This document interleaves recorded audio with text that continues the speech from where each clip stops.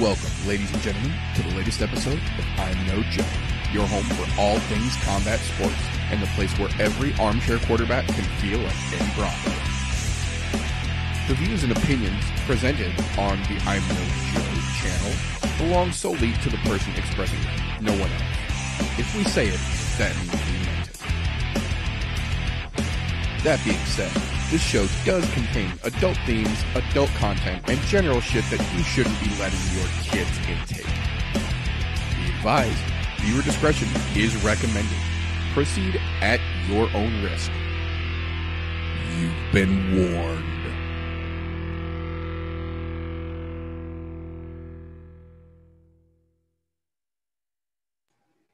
We could be, we might be, we are live. If it's Thursday, it's I'm No Joe. Welcome, ladies and gentlemen, to the latest episode of the I'm No Joe podcast, the show where every armchair quarterback can feel like an Eddie Bravo. Thank you, everyone, for tuning in to this, our latest episode. I think it's fairly appropriately titled a UFC 259 hangover of sorts. For those of you who did not catch the insanity that was the pay-per-view last weekend, fret not. We will get into that in just a little bit here. But before we do jump into the recap and a breakdown for this weekend's upcoming card, I do want to take just a moment here and thank these fine gentlemen for coming along this shit show, taking part in the shenanigans here. Unfortunately, we are not going to have the freshest guest a man could ask for again this week. He is finishing up the move into his awesome new abode, so congrats to him, and hopefully we will have him back next week again for the breakdown fun. But the interim new guy in his absence, the purple strap holder vicariously, as it were, RJ Vapes. How you doing, brother? What's going on, man? Good to be here. Good to be here. Got a lot of shit to talk about, especially after fucking last weekend. God, yeah, we will definitely get into that craziness in just a little bit. But good to be here. Kick it over to the guy that's drinking a maple old fashioned. I'm telling you, that's the other one here, the across the octagon from myself more often than not, as it were. My Wednesday night homeboy, my combat shit talking compatriot, the one and only maple old fashioned sipping Golf Tea Vapes. How you doing, brother? I'm doing fan-fucking-tastic. I'm telling you, there's nothing better than having it come from your own tree. That's all I'm saying. It doesn't get better than that. Not a fucking bit. I absolutely agree. That's about as farm to table as you can fucking get right there. Oh, so glad to have both of you gentlemen on board here. I don't know if it would necessarily be luckily or unluckily. We actually had almost no news this week, so we do have time to get a little bit of a breakdown of the much needed topic of last weekend's card. First and foremost, if at some point during this show it drops out, give us a second. We will be right back. It slipped my mind that today is March 18th. And we have thunderstorms in the forecast for the next 37 days straight, and it is currently raining sideways, Ollie Williams style right now. I'm watching shit literally blow down the street in front of my house on my security cameras. So if we drop out, we will be back one way or another. If I got to log in on my fucking phone, we'll keep this shit rolling. So that being said, first thing I want to do is actually jump into the couple little pieces of news here, because like I said, it's just a few things that they announced, and then we're going to jump into some 259 recap talk here. The first kind of fairly major announcement that we got was actually just made this afternoon. Darren Till versus Marvin Vettori has been moved up to April 10th to headline as the new second UFC card to be broadcast on ABC. In moving it up and moving it to ABC, they actually moved the prelim start now to noon Eastern time. So that will be an early Saturday card. There may or may not be some live combat commentary going along. So keep your schedule cleared and your eyes peeled if you folks fancy some of that nonsense. But either way, it's going to be a big card, and moving it up to the afternoon so they can put it on primetime ABC. The last time ABC card got fantastic numbers. So, you know, right around spring break time, not a bad time to do it again. We'll see how this one fares. I don't know if this is quite going to be the same card as the first time they got on ABC, because that's going to be hard to fucking top. But I think Till versus Vittori is going to be a pretty goddamn good fight, and they seem to have a pretty decent card on that date so far, and we'll see what else they bring over from the original booked card as well. It's going to be neat to see how that one shakes loose.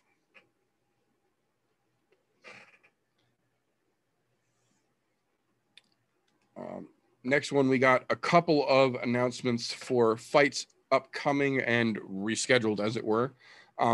Announced Tuesday, May 1st, they have rebooked Merab Dvalishvili versus Cody Stamann for the third time now. I'm definitely interested in this fight. I don't know if I'm interested in enough to have them book it a fourth time if something falls out here. I get rebooking something, even rebooking it twice in today's day and age when shit's getting crazy and things are literally dropping out last minute. 3 times, I think, is about the limit here. We learned from Tony and Khabib that when you get your hopes worked up that many times, that it's just either never going to happen or it's never going to live up to what you've built it up to in your head at that point anyway. I hope this fight pops off, but if it doesn't, move the fuck on. They didn't give Edwards Chimaev a fourth rebooking. I don't think anybody else should either at this point. I think if this plays out, it'll be an interesting fight. If not, let's keep it fucking chucking, boys. The other interesting fight that they announced, June 5th, they have not confirmed whether it is going to be the headline or the co-main event, but it is one of the two as of right now. Walt Harris stepping back into the cage versus Marcin Tybura. I very much feel like this is a polite way of the UFC telling Walt to shit or get off the pot, because Tybura has kind of been the gatekeeper, really, for mediocrity in that division for a hot minute now. He hasn't done anything terribly impressive in a good while, but they haven't cut him, so they're using him to weed out the non-contenders, as it were, at this point. And the fact that they're putting Walt Harris against him, I like Walt, but at this point, he really does either have to get it refocused or just stick with charity work and put the gloves down. Yeah, and I get it. My heart goes out to the dude. He really does. Absolutely. But he needs to get a W. And I think this is more than just a shit or get off the pot moment. This is a, hey, we're feeding you somebody who we know you should beat. And True. If you don't, obviously your head's not in the game anymore. We're going to let you go. Yeah, because he should absolutely, on paper, based on past resume, he should walk through Marcin Tybura and make it look fucking effortless. But what I'm afraid of is, I think what TJ is afraid of as well, is that we're going to see Walt Harris come out and just not be back to what he used to be. And he's going to let somebody like Tybura fuck him up. And it's going to be what they're looking for, to catch him on the fucking axe next. And that sucks, especially after what he's been through. I really want to see that fucking dude do well. But at the same time, we very much understand that if his head's not in it, he has every fucking right to not have his head in it. But if that's the case, put the gloves down until you're back, dude, because taking the kind of punishment you're taking and could potentially take if this one goes sour, man, that adds up and it ain't good for anybody. But speaking of shit or get off the pot has officially been cleansed for 3 fighters from the UFC as of this week. Jordan Espinoza was officially released from the UFC. Shauna Dobson was officially released from the UFC, to the surprise of no one. And then the big announcement, they officially declined to renegotiate or re-opt contract for Megan Anderson following her loss to Amanda Nunes. which we'll talk about in just a little bit here. Spoiler alert, Amanda Nunes retained her fucking belt to the surprise of absolutely no one who watched. But this was the last fight on Megan Anderson's contract, and much like they seem to have done with most people at the end of their contracts in the UFC lately, they're just going to let you fight your last fight and then mosey on down the road if they don't think they can make any more money off of you. And much like Megan Anderson literally said in an interview Monday, I believe, either Sunday night or Monday, she has been told by several of the higher ups in the UFC that they had planned to get rid of the women's featherweight division one way or another. Whether she won, they would retire the division with her as the champion after a potential rematch with Amanda, depending on Amanda, or if Amanda won, they were just going to close out the division altogether and have Amanda be the quote unquote final champion. And then they let Megan Anderson not re-upped on her contract. And as of right now, only have one fight at featherweight on the card all the way out to the end of June, which is Felicia Spencer, who just fought Amanda prior to Megan, fighting a brand new 145 pounder in Danielle Wolf. Now, we have seen several times that doesn't necessarily mean shit just because they're signing somebody. They're throwing her to the former title contender. So the lady that just fought for the belt is now literally fighting a brand new fighter to the organization. Shows how thin the division is. Megan Anderson lost a fight no one really thought she could win outside of her corner, honestly. And the UFC immediately just let her walk out the door. So that literally cuts the 7 division featherweight ladies that down to 6, and then potentially back up to 7 with Danielle Wolf if we make to that fight come June. But like there's nothing left.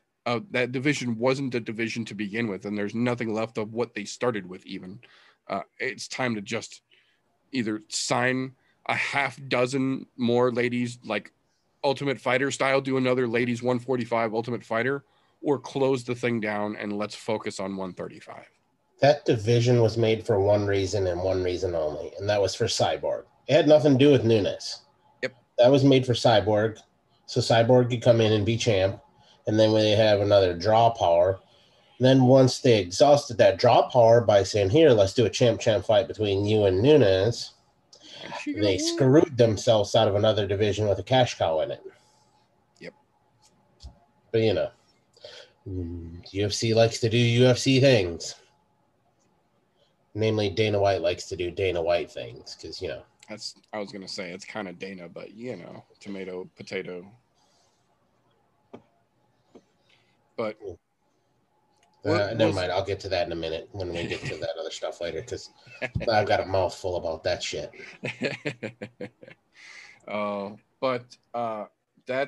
That's literally all the news for this week. So I got one because I do want to talk about it.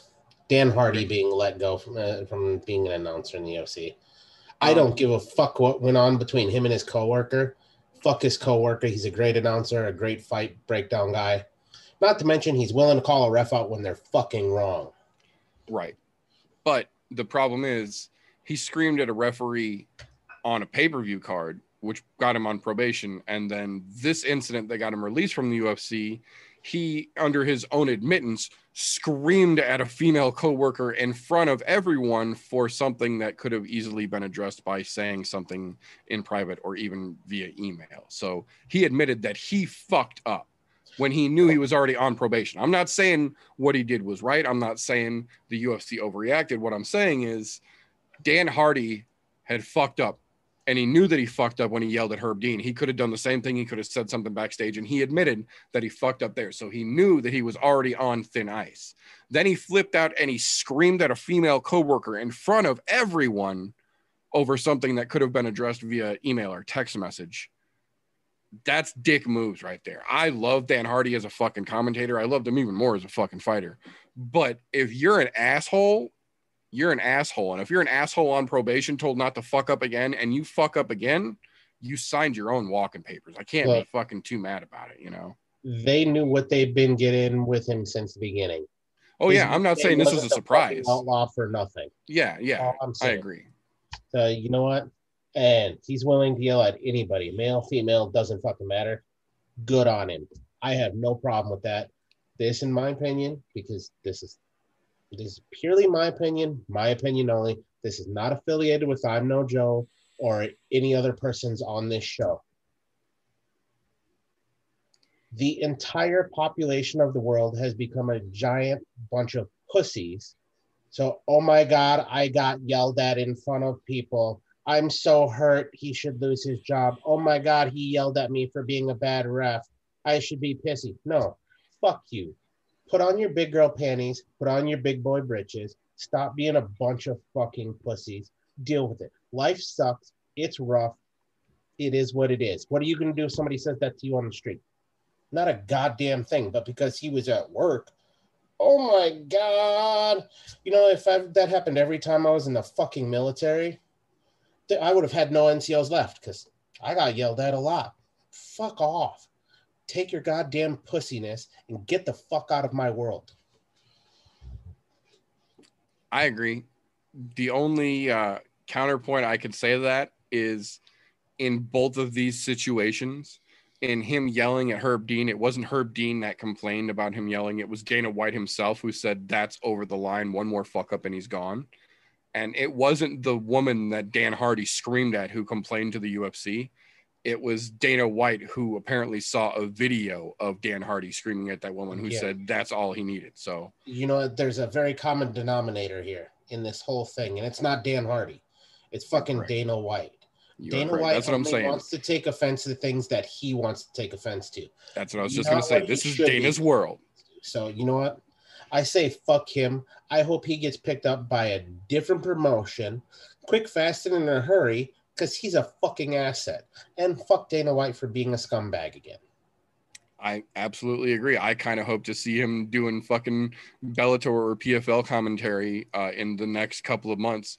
But yeah, like I was saying, this isn't necessarily anything too surprising because this is Dana's world and we just live in it. The worst part of him losing his job for me, though, that comeback fight that he had been hinting at a lot, definitely not happening in the UFC.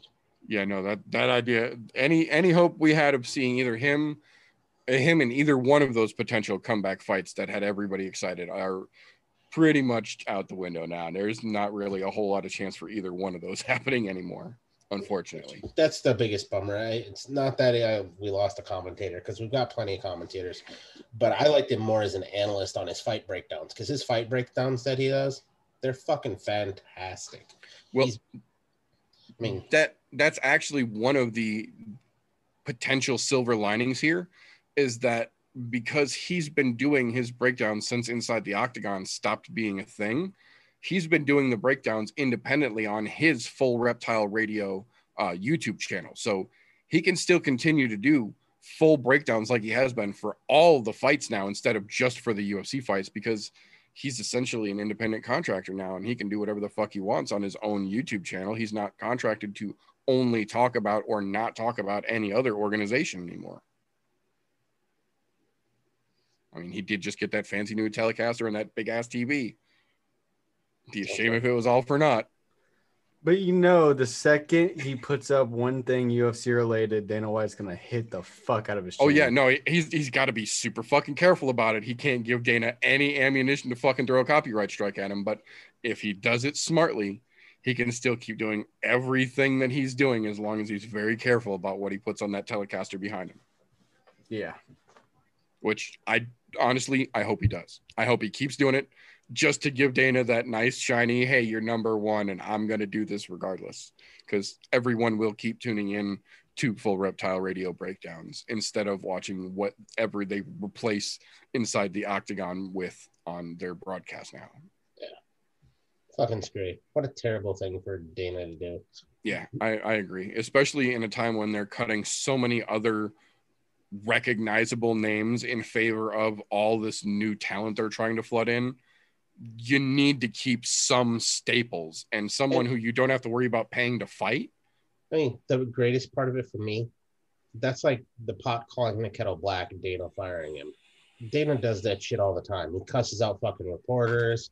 He fucking calls people stupid to their face, dude. The guy famous for saying a woman will never fight in my octagon.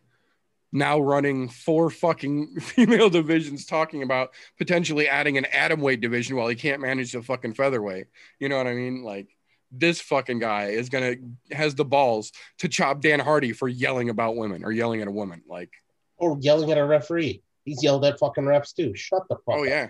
Yeah, no, the hypocrisy of Dana knows no bounds sometimes. No. Born retarded, can't fix it. Smart businessman, terrible fucking human being. I agree. But that will bring us into a quick little rundown, recap, if you will, of last weekend's UFC 259 card. This card was kind of surprising from top to bottom, honestly. I'm not saying it was the greatest card in the world. What I'm saying is it was surprising from top to bottom. Very, very first fucking thing right out of the gate. Mario Bautista came into that fight rocking himself an admirable mullet. I was legitimately caught off guard and almost afraid to root against him at that point. The power of the mullet we have seen is strong and equitable. But Trevin Jones would not be denied. Talk about beautiful fucking timing and a shame to be overlooked for a fucking bonus. Trevin Jones just put the shot on the fucking money and ended the goddamn show in less than a minute of round 2. That was fucking spectacular. And as if you needed more, coming into round 2, surprise, surprise, a Contender Series soup can in Alon Cruz that Dana and everyone had been hyping up so fucking vehemently, steps in against a Russian gentleman from Serbia, or a Serbian gentleman rather, from Alaska, who has now made his way into the UFC in Uros Medic, who just absolutely beat the dog shit out of Alon Cruz to such an extent that Joe Rogan and DC were literally whimpering and whining to get Mark Smith to stop the fight on the broadcast, on the commentary.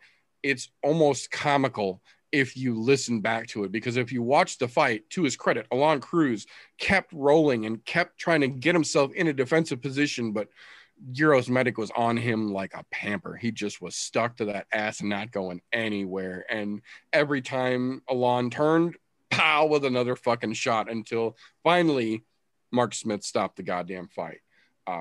But Uros Medic is a gigantic dude for that fucking division. He's another one of those style bender-esque, really long and uses his reach kind of fighters. So it's going to be interesting to see where he goes from here, because that was a pretty impressive performance, if I do say so.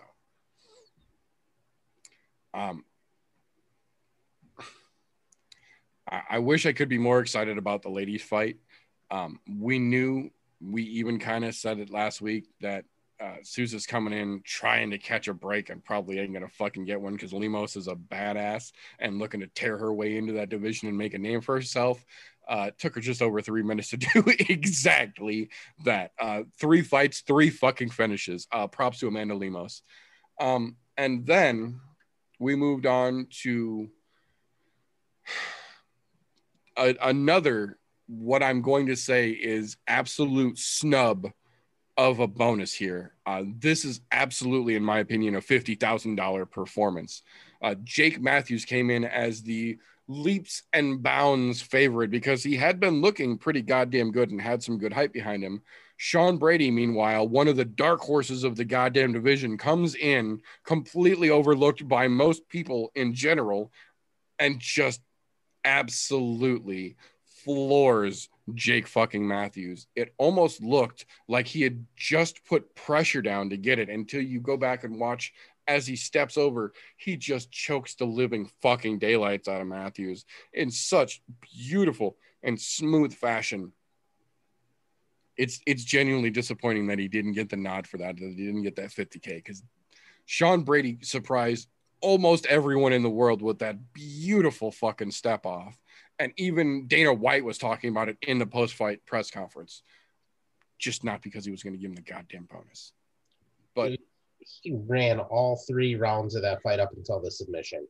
yeah, He made Jake Matthews look like some fucking bum off the street. he really did. He made Matthews his bitch for 2.5 fucking rounds and then just choked him out on the third. Yeah. And it was a beautiful thing to watch. Yeah, it was impressive, man. It really was. So from there, we go on to the first of the CKB boys stepping in. Carlos Yulberg, supposed to be the big boy from City Kickboxing, coming in to try and, you know, make their entrance into the heavier side of things before Izzy confirmed moves up to 205. And unfortunately for him, he ran into the wrong Contender Series soup can. Kennedy just basically toyed with Ulberg for the better part of the whole fight, because much like a certain female previous champion who no longer fights anymore, this gentleman had no head movement.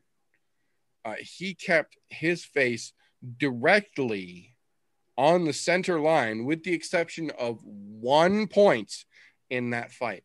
And the 1 point where he moved his head off the center line, he moved it left just long enough for Kennedy to throw this vicious fucking hook that as he moved back to the right, his face went directly into. He basically knocked himself the fuck out. Kennedy just put his hand out there to meet him with a good night kiss from it. That, on the other hand, was decided by Dana a $50,000 performance, kind of salt on the wound of City Kickboxing. Beautiful fucking shot. I don't personally agree that it was a $50,000 punch. It was nice. Don't get me wrong. It was nice. And if you go back and watch the replay, it's one of those, ooh, nice shots. 50 grand though, compared to the previous 3 finishes we saw right before this, I don't know. I don't think so. I don't agree with that part. But again, Dana's world, we just live in it. But that brings us to the quote unquote premier early prelim fight. Tim Elliott versus Jordan Espinoza. I gotta say, I have not had the most faith in Tim Elliott lately. He hasn't really given me a whole lot of reason to, and that's extra disheartening because he's been in Kansas City training with James Krause at Glory, and we've seen pretty much everybody that goes to Kansas City and trains with James Krause noticeably improves, whether that's to the level that they're trying to get to or not, individual basis. But everyone we have seen go to Kansas City to work with James Krause has improved. Tim Elliott came out and just fucking worked. Like, just fucking worked. You could see him responding and answering to James Krause's calls for a good portion of the fight. Elliott managed to keep it right there against the cage or on the ground right in front of his corner. So the call-outs were literally real time, as close as I am to my fucking camera away from your coach, which is beyond ideal in that fucking situation. And in a unanimous decision, Tim Elliott takes that W, and then subsequently, like we mentioned earlier, Jordan Espinoza gets his walking papers off of that defeat. He gets beat on the early prelims, as if that isn't, you know, bad enough, and then he gets cut from the UFC off of that loss. That's double shit luck. That sucks. Not that I ever wish anybody horrible, but that sucks, even if you suck. that's a bit much. Wrapping over into regular prelims here. The stops don't finish, or stops don't stop. Finishes don't stop. The ends ain't over yet. We open the prelims with City Kickboxing trying to get back into that W column. Kaya Kara France looking pretty goddamn good against Rogerio Bontorin. There was a couple moments where it got scary. Everybody got a little sloppy in this fight for a minute. Everybody had a minute of, oh shit, where are we going with this? But Kaya Kara France with the fucking patience and the timing, and he just baby elephanted Bontorin so hard that it almost looked like they were going to let the fight keep going, because by the time the ref got over there, he had tried to get back up. And Kaya Kara France doing his lap around the octagon and went, oh, do I need to get another one? To which the referee jumped in and went, no. We're going to call this. Don't hit him again. But God damn. Patience is absolutely a virtue. And sometimes when you have enough of it, you land a hell of a fucking shot. And Kara France landed a hell of a fucking shot. Can we address the weird fucking stoppage in that fight? That was the strangest fucking weird stoppage. Because you know what? When's the last time you've seen a ref stop a fight without going like this? Right. Okay. Can you guys literally remember? Waving it off? Yeah, no. Yeah. There was no wave off in that at all. No. He literally went like this and just pushed him to the side after he made the lap around of, oh, do you want me to hit him again? I don't think he actually stopped the fight until he came back around and dude was still laying there. And then he went, okay, maybe I should have stopped this. Yeah. So I really want to say there was a fuck up in the refereeing there. Yeah. Because he wasn't decisive enough to tell him, no, you keep going, or... Right, yeah, after he literally face planted the fucking guy. Literally face planted the fucking He could have dude. done one of two things. He could either said, keep going, I didn't stop the fight, or fucking waved off, but there was no wave off at all. He waited for him to literally run around the octagon, fucking hands up, fucking yelling, screaming. Nope. We'll wait till he comes around of, oh, maybe I should hit him again. Yeah, right. To Kara France, to his credit, he face planted that motherfucker and stepped back, knowing that he just put that dude's fucking lights out.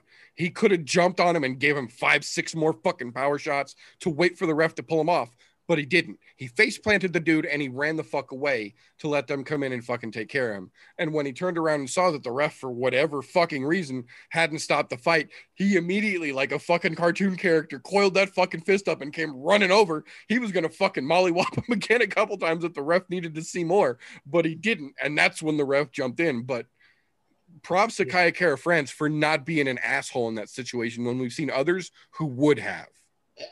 I give him credit to a point. However, the sportsmanship shown there is fantastic. However, his job as a fighter, you keep fighting until the ref pulls you off. You're not fucking Mark Hunt. You're a tiny little flyweight. Go over there and keep swinging. And it's not because I wanted to see Rogerio get any more damage done to him. Right. But that's the job of the referee to stop the fight, not you.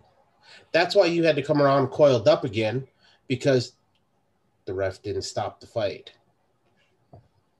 But I do appreciate the sportsmanship there and knowing the kind of damage he could have done afterwards. I do appreciate that, but at the same time, I don't think he should have stopped for that reason, because those flyweights, sometimes they do pop right back up after those. We've seen it before, because they don't hit anywhere. All right.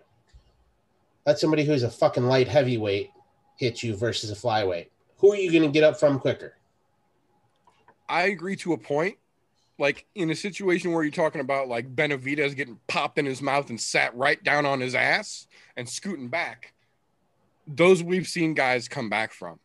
But when you get Ronda Rousey, Betch Correia face plant fucking baby elephant style right into the canvas, I don't know many of those that have ever come back or even been allowed to continue once that limp face plant happens.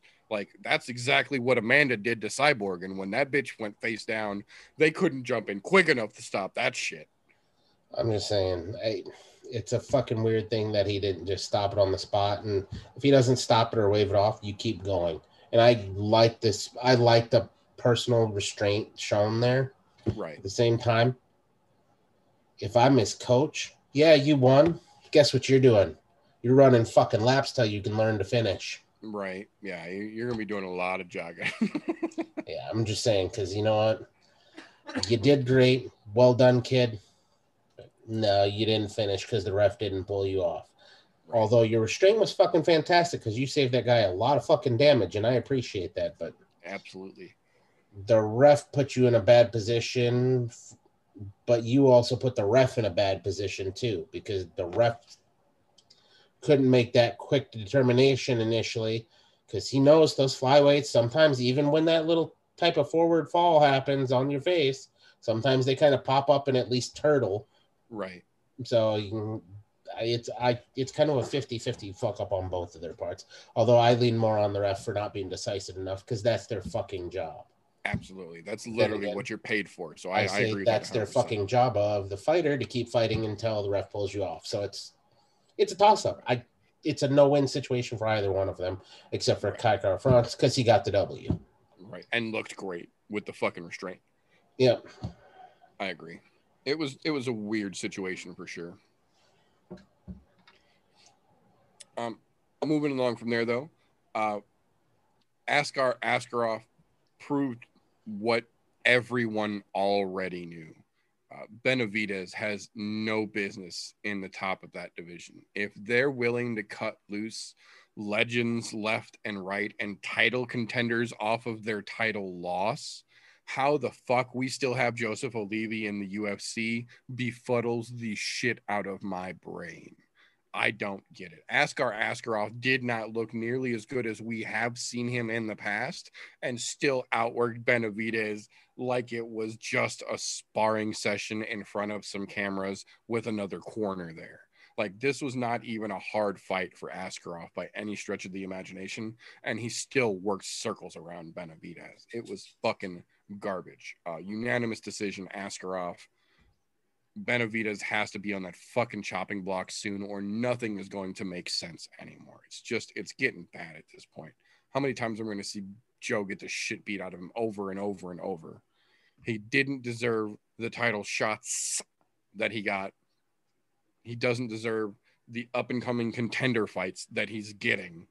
It's time to have the talk with Joe B. Anyways, moving along from there, Kyler Phillips came in and just refused to quit. Not necessarily, again, the greatest performance, most exciting, but the amount of stoppage he was able to put in front of Song Yadong was impressive. Song Yadong never really got momentum going, could never really build any head of steam. Anytime he tried to move, Kyler Phillips was there. Not the most impressive performance, but enough to get the unanimous W. So, hey, there's that. Which brings us to the prelim, our premier prelim fight, I say with air quotes. Casey Kenny versus Dominic Cruz. This fight proved two things to me that we all kind of suspected. One, Dominic Cruz is not bullshitting when he tells you ring rust isn't real. Ring rust is a thing that you let yourself get sucked into. This man has spent almost more time out of the octagon than he has in it in the last decade, and damn near every time he steps back in, he looks as good, if not better, than he did when he fucking left. And every single time he has had to leave is because of a major injury or a series of major injuries, and still comes back every fucking time either exactly where he left or better than he was before he left. Dominic Cruz legitimately, in my opinion, is about to try and make another run for the fucking title. And at this point, it's really fucking hard to deny him. Granted, I'm not saying he gets a title shot off a Casey Kenny decision win. I'm saying this gives us the glimpse that the old Dom is still very much in there, and he is still absolutely capable of tearing through the quote unquote highly touted prospects that Dana White tries to throw at him. So if he keeps this up, it's going to be real hard to deny Dominic another shot at that fucking belt, which I think just keeps that top five so fucking interesting for me. But two, Casey Kenny does not deserve any of the fucking hype that Dana White and all of the UFC insiders keep trying to fucking push on him. He was mediocre at best when he first showed up. He's been mediocre at best since he's been here, and he's let his fucking mouth overrun anything that his talent would be able to compensate for at this point. Send that worthless motherfucker down the road if you're sending the likes of Espinoza and Megan fucking Anderson. How the fuck is Casey Kenny still on this UFC roster? Send that dumbass down the fucking street and let him play with the Bellator boys. Fuck that clown. Can we talk about one thing specifically in that fight? Absolutely. How the fuck was that a split decision? Dominic Cruz worked the piss out of him. The movement that he had, dude, that was straight Dom champ status movement. His footwork was fucking fantastic, dude.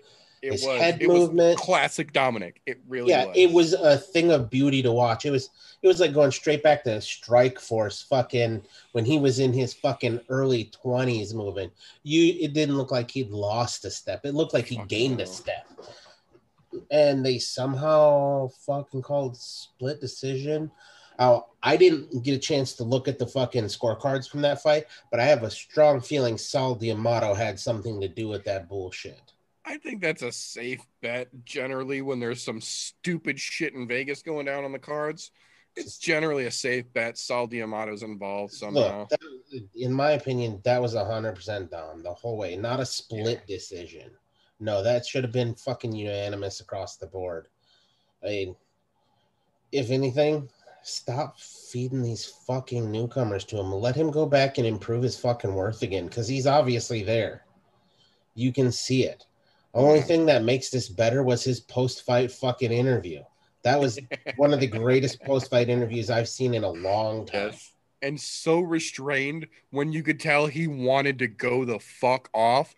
You could see in his eyes he wanted to just get nasty and vile, but he kept it 100% professional, very poignant, very controlled and reserved.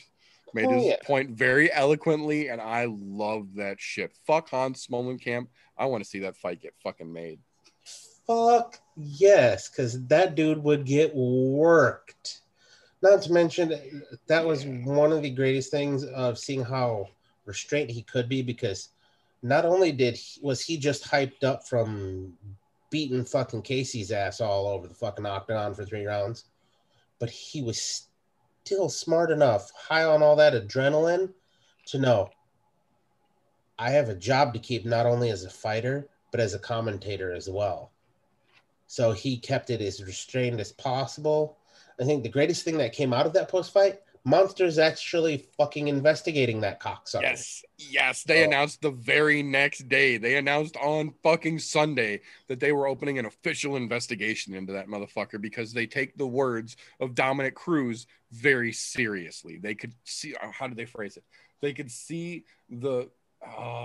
I forget how they phrase it now. They basically they could see in his eyes in that speech that he was not fucking playing, and they knew that they better step in and see what was going on. So they opened a full investigation. It was funny how Dana bit his own tongue in that situation. Real quick. He won't bite his tongue in other situations that he should just shut the fuck up in. Mm-hmm. That one, nope. Because Monster pays these guys a lot of money. It's a privilege to get money from Monster. These guys don't have to take that Monster money. Yeah, because they can't take their own fucking goddamn... Can't sell their own fucking merchandise, Yeah, can't sell their own merchandise. They can't sell Condom Depot across their ass anymore. Of course it's a privilege. No, it's not a fucking privilege. Get fucked. It's the only way they can fucking make any money these days, because we know Dana's not giving them what they're fucking worth. God forbid. Yeah, but no. He looked fantastic, and a great post-fight interview. Yeah. I was very, very pleased with that, absolutely. So that will bring us around into our main card. Opening fight, I gotta say, as much as Thiago Santos used to be legitimately impressive to the point of almost being terrifying, I said it last week, man. Whatever that guy had that had him just rocking and rolling disappeared the second his knee went out in that John Jones fight. And for whatever reason, he can't get it back. He's now had multiple fights back and just can't get back into that fucking groove that he was in. And that is a particularly terrible situation to find yourself in when across the octagon from you is a legitimate, very dangerous and hungry up-and-comer in an Alexander Rakic. This was another one of those fights that it wasn't incredibly impressive. It wasn't incredibly exciting. It wasn't the big highlight reel, ooh, ah, throwing popcorn across the fucking room kind of fight. But it did show us a lot about both of these gentlemen. It showed us that Rakic can keep his pace no matter where this fight goes or how the fight goes, through 3 at least. And Thiago's power is about the only thing he has left. The style, the skill, the movement that he had, the fluidity that his fight game was prior to that John Jones match. It's gone. It's just fucking gone. And it's not like he hasn't had time and opportunity to get it back. It just isn't coming back, it seems. And at this point, I don't know how many more of these W's they're going to let him take before they give him walking papers, because that division is getting fairly cleaned, rinsed, and repeated pretty heavy right now. So I don't know, man. Rakic basically controlled that whole fucking fight. To be honest, I think that loss, I know they had him ranked number 2, but that should have been dropped. After this loss, they should drop him down to number 10. I will say, with complete honesty, and the way he looked, number 10. Don't get me wrong. He was still throwing. He was still giving her, but he's not the same fighter he was. And until we see some other sort of aha moment, I think he's going to end up as a gatekeeper or getting walk-in papers. They're not going to give him walk-in papers right this moment. No, because he's gonna see a nobody next. He's gonna see somebody coming off the Contender Series next, I bet. Rakic was ranked number 4, I think. So it wasn't a huge loss. Like, he wasn't fighting a number 10 or 12 guy and losing. Right. Yeah. He was still fighting somebody in the top 5. But to be honest, I don't think that should keep him in the top 5. I think that should have dropped him down a little farther than what they did. But it is what it is. I mean, the guy, he's just not there yet. And to be honest, I think he's still having issues with the knee. They're just not saying anything because he got written off by a doctor, and doctor said, yeah, you're good. But mentally, he doesn't trust it. And every fighter that's coming out, they're going straight at his knee. Every one of them has too, yeah. Yep, right from the get-go, because I think the first strike that Rakic threw was a fucking leg kick. It was a low kick, yeah. It was a fucking kick, yeah, absolutely was. And can I blame them? No. If you know where there's a weak point and you don't attack it, you're a fucking retard. Yep. So, hats off to him, but Rakic didn't look that fucking great, to be quite honest. Yeah. He looked mediocre at best. It and just the worst, me really... Oh, go ahead. The worst part of that is because he gets this win over Thiago Santos, that puts him in the title shot fucking goddamn picture. That's literally what I was just going to say, is that the biggest problem for me is that, yes, we saw Rakic can go 3 hard rounds if he needs to, but the bad part about that is they're going to use that to say that he went 3 hard rounds with a former title challenger. Now he deserves his title shot. That was not a title performance. That was not a title shot performance by any stretch of the imagination. But that's going to set him up to argue against Glover now. And that's what bothers me the most about it. I don't think by any stretch of the imagination that Rakic should be completely out of the conversation for the title shot.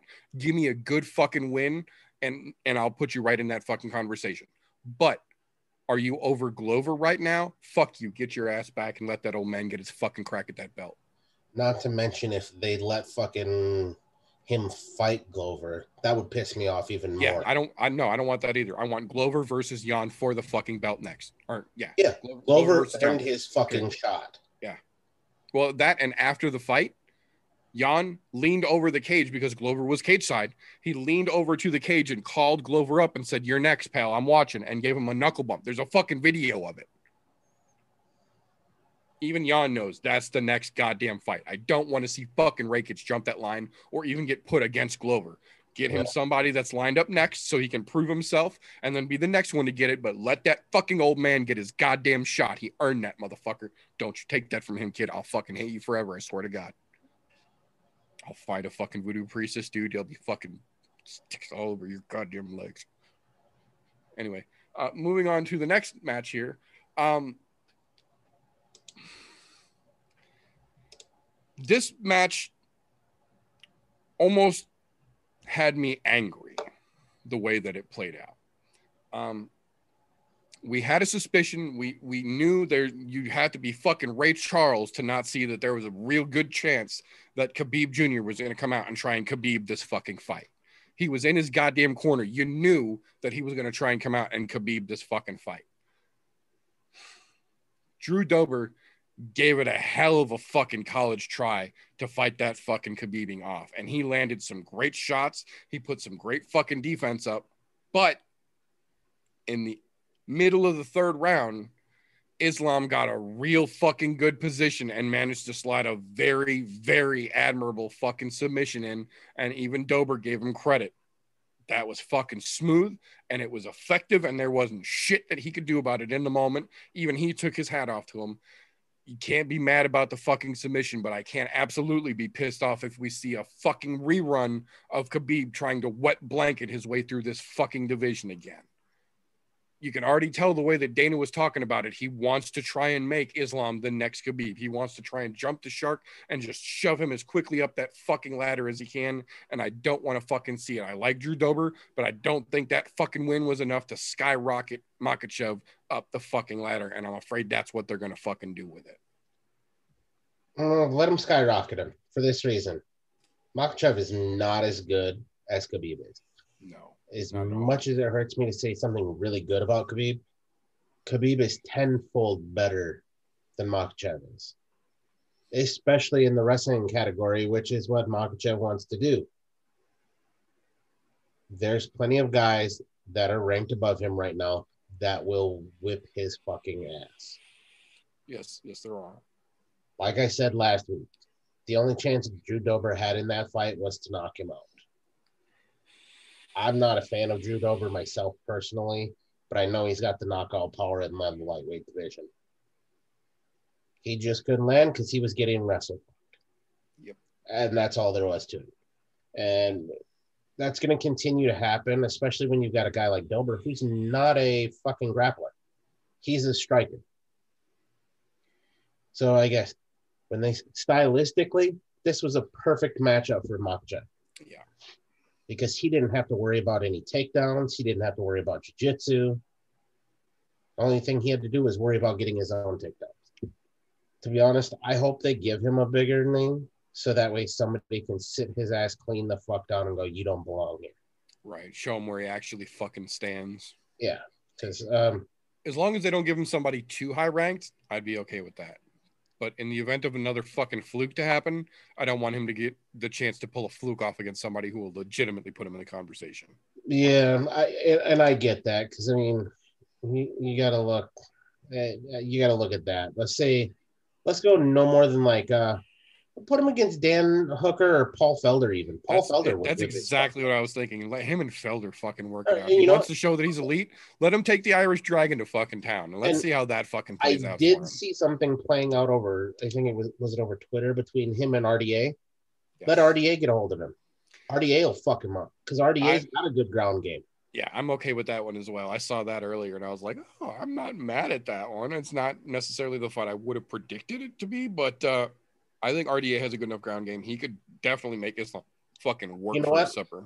I will even one up that. Let him fight Michael Chandler. I would be okay with that as well. That's the fight that he said he wanted. I would be okay with Michael Chandler because, look, Michael Chandler, you got a lucky knockout. And he is a wrestler. Literally, that's Chandler's whole background. So, and he definitely strikes harder than fucking Makhachev does. So, yep. I'm just saying that would prove one thing one way or another. That Michael Chandler is that good of a fucking wrestler, or B, he's really not, and Makhachev will make him look fucking stupid. And either way, that's a win. Yeah, we win either way, exactly. Because we don't know how good of a wrestler Chandler really is. I mean, don't get me wrong, we know his credentials, but I hate to say this because this is throwing shade at Bellator, but coming from Bellator, their lightweight pool is not the same depth as what it is here in the UFC. The challenge he had in Bellator isn't equal to the challenge he's got in the UFC. Yeah, there you go. To be honest, I think that would just make for a really good fucking match to prove, is he good enough to hang here, or is he just fighting people that he's getting lucky knockouts on here already? Yeah. Only time will tell. See what they do with Makhachev. Right. My only problem with this shit is I'm getting tired of seeing fucking one-trick ponies, man. People that just want to fucking stand up and bang, fucking go to goddamn boxing because you don't have a fucking takedown defense and you can't fucking play on the ground. Motherfuckers who want to play on the ground, go to collegiate fucking wrestling because you don't have a fucking stand-up game. Getting tired of this bullshit all the time of fucking your Dagestani wrestle fuckers, your guys from the South and from the Bronx that just want to fucking stand up and box because they have no ground game and don't give a fuck to try and learn and better themselves and better their career. Getting tired of it. The thing with one-trick ponies is eventually they get shown up because of being a one-trick pony. I mean, look at, don't get me wrong, a lot of them will have a good run, a la Damian Maya. One-trick pony. Had a great fucking run. A la Ben Askren. Had a great run. Even coming into the UFC, won a fight he should not have. Right. But those one-trick ponies eventually all get shown up. The only one that hasn't happened to is Khabib. Then again, that dude's wrestling Is out of this world. God level compared to everyone else in the fucking UFC period. That's in, I'll say MMA period. I mean, but the thing Eventually he'll get caught. The thing but that's if he fights again. But he says he's not going to. So Yeah. I'm just saying. Right. Ponies always get shown up. That's just how it works. And yes, it sucks to watch them wrestle, fuck their way to the top or knock their way out to the top. Sometimes, however, I like that more in the heavyweight than I do in the lightweight division because, you know, heavyweights are fun to watch people put into orbit. I'm just saying. Right. But, you know.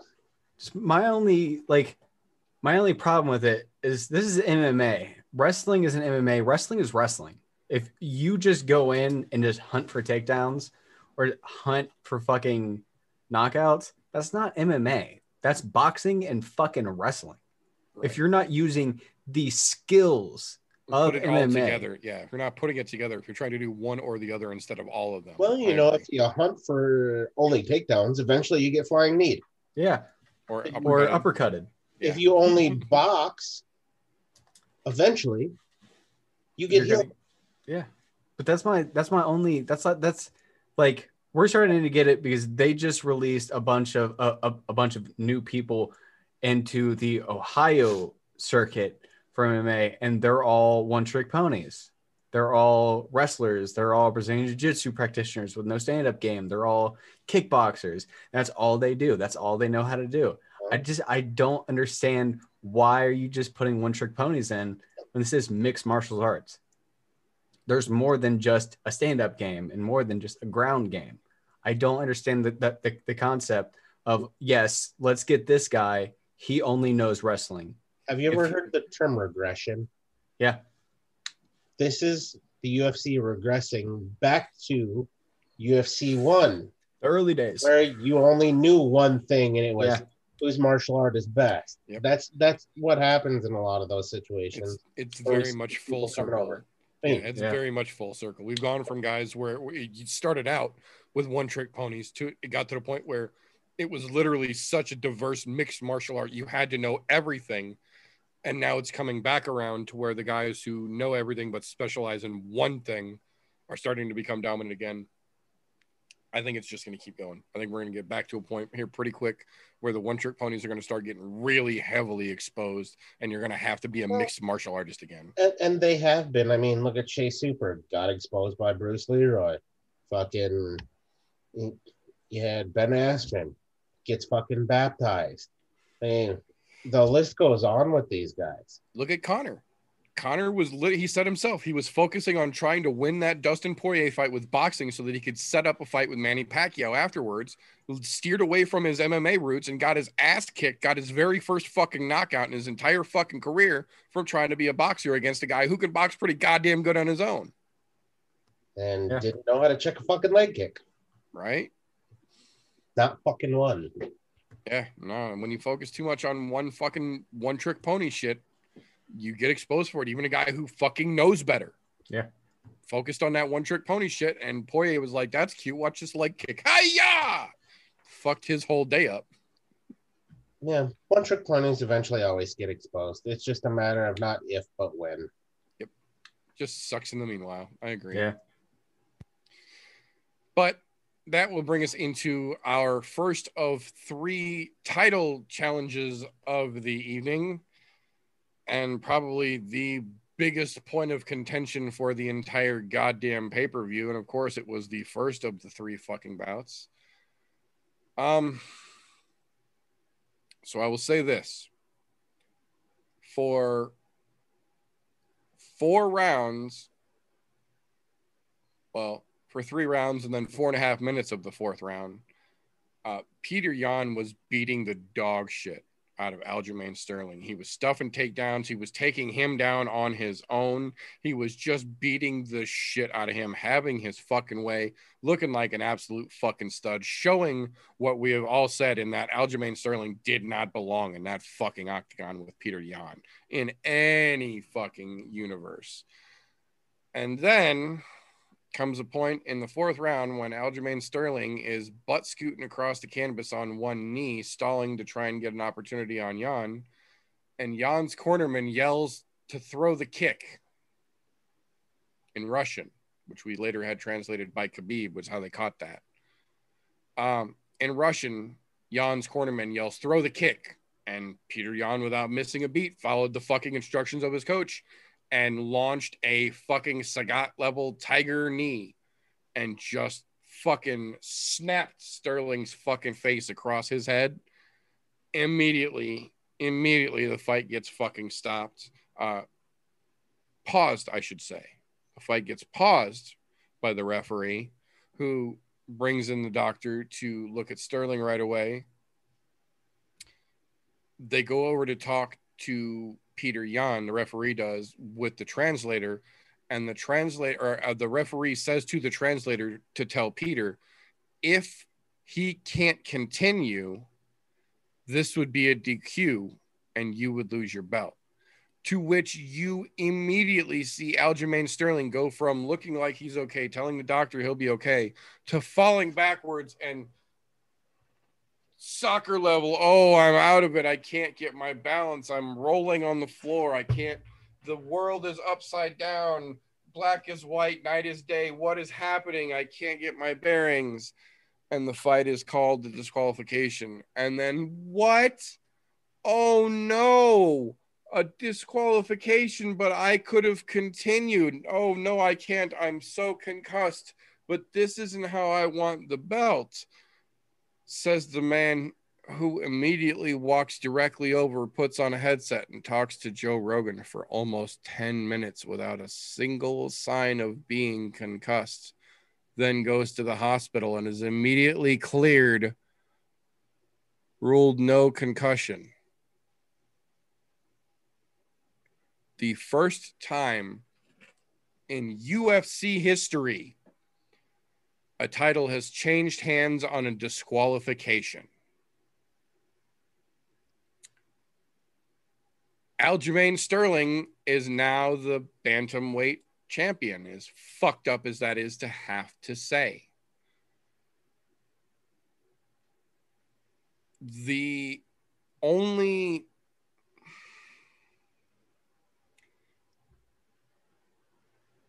even moderately comforting thing to come out of this fucked up situation is that Dana said that they're immediately going to run this back as soon as Sterling is cleared to get back into the ring. They're not going to waste any time. As soon as Sterling is cleared again medically, they're making the rematch immediately. That's getting run back. And I and 99.9% of the rest of the world have zero doubt that Jan is going to beat the shit out of Sterling twice as bad as he did this time, take that fucking belt back, and kick this idiot back to the bottom of the fucking line where he belongs. Yes. I really hate that it took such a fucked up situation like this to bring as much attention to this as it has. On the same token, though, I'm almost relieved that everyone can now see what a fucking fraud Aljamain Sterling is and how he really had no fucking business in there, and has since then tried to come out and defend his accepting of the title and placate all this shit down and blame the referee for the stoppage and blame Jan for the knee and not take any responsibility. Tried to say that he was statistically winning the fight. Fuck off. I fucking hate this so much that this fucking played out like this. And if this does not get resolved, I will lose my shit.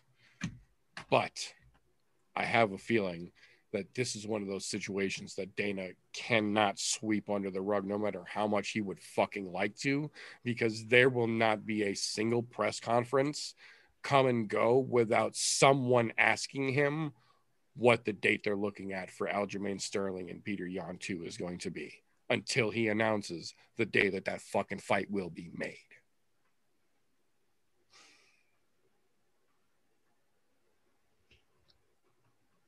The one thing I really fucking wonder about in all of this, of all of it, other than the fact that Aljamain is fucking garbage. He's been shown to be garbage. There's an older movie. It says, "You've been measured, you've been weighed, you've been found lacking." That was the immediate thought that came to my mind as he's rolling around bullshitting his ass off. Look, I don't care how many times Aljamain talks to the media and says, "Well, how about you take a knee from me and see if you get concussed?" No, motherfucker. That's not how this game works. We saw you clear as day talking to the fucking goddamn doctor, clear-headed. And then when you heard what the ref said to Petr Yan's corner to have translated, oh my God happens. All of a sudden I'm disorientated. I can't tell up from down. My dad beat me in the middle of the night, whatever the fuck else you had going on in your head at that point. Tells me you were the biggest pile of fucking garbage out there. Now, was it an illegal knee? Fuck yes, it was. Was Jan wrong? Yes, it was. He should have immediately known not to throw the knee. He's a fucking professional fighter. You don't get to become the champ without knowing what a downed opponent is. You shouldn't have to hear it from your fucking corner to tell you to knee him when he's down or throw the kick while he's down. Right after the referee literally said twice, he's down, he's down. They come in, look, to his credit, his English, fucking horrible. Right. So he's down may not mean dick to him. No, I'm saying to his corner it should have. Still, either way, to him, because he's talking directly to the fighter at that point. He's not talking to their corner. If the corner heard it, good. If not, whatever. But still, they do a pre-fight. All referees go in and tell them, this is what a downed opponent is. This is what you're not allowed to do in those situations. There's a reason why you see them when they have these title fights. They both come to the center. We've gone over the instructions in the dressing room. Do you have any questions? Do you have any questions? All right. Touch gloves. All right. That's what that is about. They go to each dressing room, talk to each fighter and team individually to tell them what is expected, what the rules are. So that way they understand and don't fuck up. Patreon's been doing this long enough. He should have known not to throw the fucking knee. Do I feel bad that he lost his title because he fucked up? No. Why? Because those are the fucking rules. You know the rules. You played with fire. You got burned. However, the caveat to that is Aljamain Sterling is an absolute fucking shitbag. He's the definition of a soup sandwich. He's a literal piece of fucking garbage. To not only go from fine to, oh, I'm fucked up to, oh, I'm fine, let me do this post-fight interview, and not stutter a bit, not stumble, not have to think about what he's saying. You're not concussed when you do that. I've had concussions. I know you're not with it. They're going to ask you what color the sky is, and you're going to say cat. Yep. Your brain might be thinking blue, but you're going to say cat because that's how concussions work. That's why they ask, when you get concussed, what's your name? Do you know where you are? Do you know what year it is? Do you know who the president is? Simple questions that people should be able to just rattle off quickly. Pop right out. Yep. The questions and conversations he had with Joe Rogan, those are not simple questions. Those are things where if you're fucked up, no answer you give is going to make sense. Every answer he gave made complete and perfect sense to the point of saying, I am a shitbag. I am a shitbag. I am a shitbag. It's similar to I am Groot. We don't actually know what he was saying, except for it all translates to I am a shitbag. That's all I'm saying. Because it was fucking ugly. Look, he knew he was getting his ass whipped. Oh, yeah. Clear as day. There was no chance in hell that he was winning that fight. Patreon was just beating the brakes off of him. He was beating him like he fucking owed him money. So did he take the easy way out? Yeah. Piece of trash. Bitch made move. Whatever you want to call it. He could have went on fighting. They could have immediately took a point from Jan, and I would have been all right with that. Or labeled it as a no contest. But because he stated he's on the ground, that makes it intentional.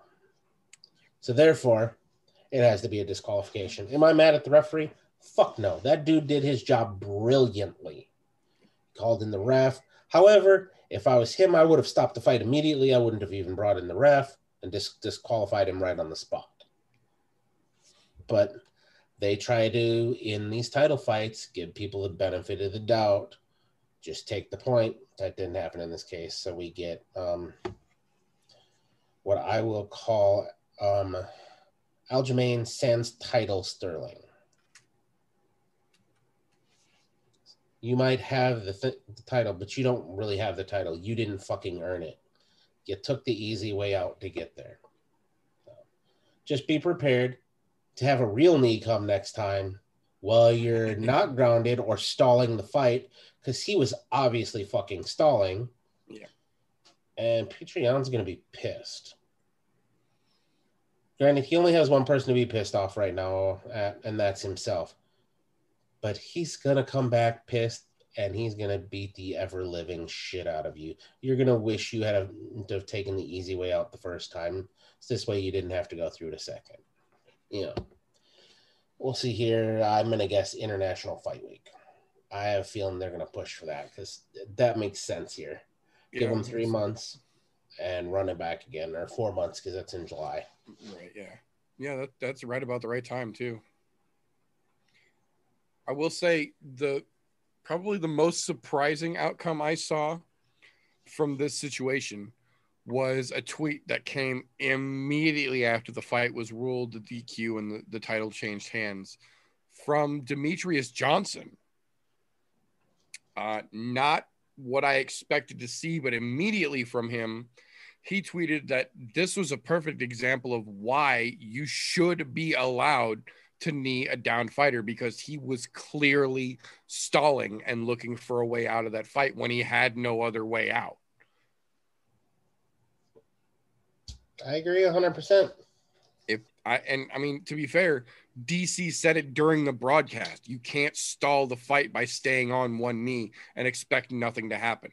Granted, something that should have happened should have been a punch to his goddamn face instead of a knee, but something's going to happen when you stall the fight on the knee like that.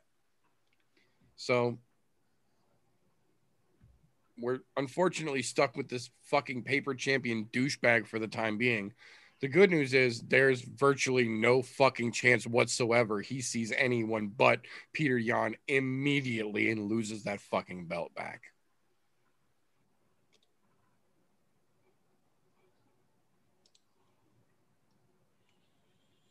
What do you think, RJ?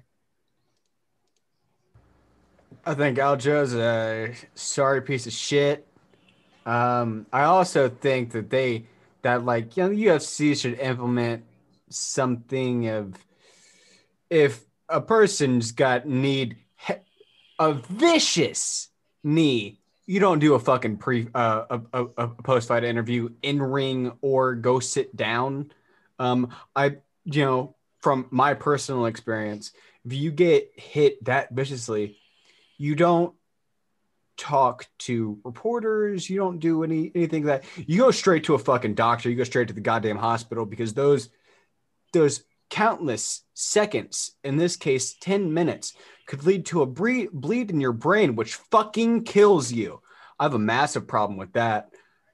Two, they should also, I'm kind of with Demetrius Johnson in the sense of, if you're still in the fight, kicks of a two-down opponent, like upper body kicks, those are kind of iffy in the unified rules, but not headshots, not fucking knees to the head. I'm not okay with that, because you can really fuck somebody up even still.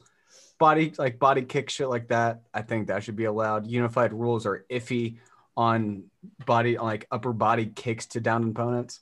I think it's bullshit. I think that he should have had his title instantly his title instantly taken from him the second that he was sitting down with Joe Rogan and having clear, coherent conversations about shit that you're not going to be able to fucking comprehend when you have an actual concussion. I think that's bullshit. But Peter Yan will absolutely ragdoll the fuck out of him and get maybe even 10 or 11 takedowns instead of 7 this time. 7 of 7 for the record, against a guy who said to Peter Yan, once I get you against that cage, I'm going to drown you because you can't wrestle. Aljamain Sterling got 1 of 9 takedowns, and that one was barely a fucking takedown. Meanwhile, Peter Yan landed 7 for 7 takedowns on Aljamain Sterling in those 4 rounds that we saw. So I agree. I have very little doubt that when they run this back, Sterling is going to get fucking ragdolled and no one's going to feel bad for him. But that will bring us into the co-main event of the evening, the women's featherweight championship. Again, to the surprise of virtually no one, we said from the get-go that as much as Megan Anderson has noticeably improved since she has packed everything she owned, took her last $1,000 and moved to Kansas City to train with James Krause, she has noticeably gotten better. The bad part about that is that noticeably getting better is not good enough when the better you have to reach is the Amanda Nunes level. There just isn't enough time or enough competition in the UFC women's featherweight division to get you to a point where you can stop Amanda fucking Nunes. It's just all there is to it. It literally took 2 minutes for Amanda to ruin Megan's entire fucking evening. I don't believe Megan Anderson landed 1 clean punch in that 2 minutes. I know she threw 1, but I don't think she actually landed the one that she threw. Megan just got fucking worked right out of the gate. It was very evident that Amanda was going to do whatever the fuck she wanted, wherever the fuck she wanted, whenever the fuck she wanted. And this fight was hers to complete how she pleased. And she decided that she was going to do it via submission very goddamn quickly. And it resulted, like we said earlier, in the immediate release of Megan Anderson from the UFC. They decided that a 2-minute loss to Amanda Nunes was not a good enough reason to keep her on contract, so they were not going to offer her a new fight deal and let her go into her free-range free agency. Both Dana and Amanda have said that they are going to keep the featherweight division around as long as Amanda is willing to keep defending the belt. Amanda said she is willing to keep defending the belt as long as they are willing to keep giving her women to fight at 145 pounds. And Megan Anderson said that they have now told her multiple times from multiple different people in the upper echelon of the organization that regardless of how this fight played out, this was the last featherweight title fight in the women's UFC division, that after the Danielle Wolf versus Felicia Spencer fight this summer, they are literally going to close the division. And honestly, that makes the most sense at this point. Let Amanda Nunes be retired into the Hall of Fame in 145 as the final champion, focus on 135, and then open that fucking atomweight 105 and watch all the fucking talent flood in to the UFC. But I, for one, have no fucking urge whatsoever to see another UFC ladies 145-pound fight after Felicia Spencer and Danielle Wolf. There's not a watching the same 4 matchups recycled over and over in different fucking configurations. Close it out, call it a day.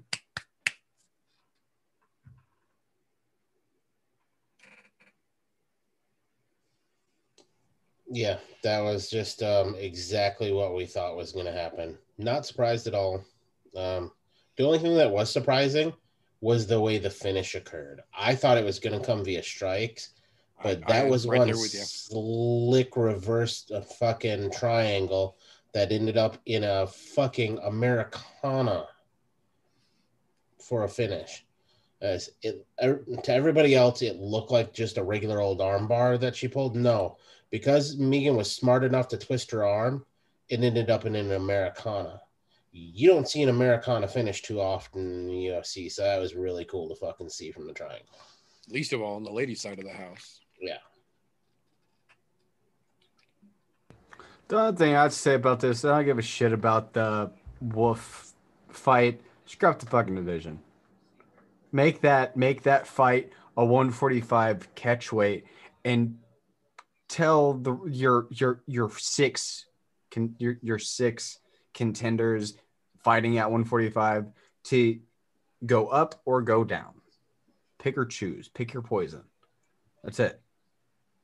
You have 6 people in a division. That's not enough to call it a division. You're not doing fucking rankings. That's pointless. Cut the division. Let it not be a thing. Don't push. Oh, we're just gonna have one fight and then we're gonna scrap the division. Just fucking scrap it. Still run the fight. Run it as a 145 catchweight. Point blank. Period. There you go. There's your fucking solution. I agree. It's fucking dumb when you've got 6 ladies in a division and 3 of them are 135-pound ladies who just don't cut the extra weight to fight it at featherweight. It's done. Fuck it. Be done with it. But that will move us on to the main event from last Saturday. Excuse me. Jan Blachowicz versus Israel Adesanya.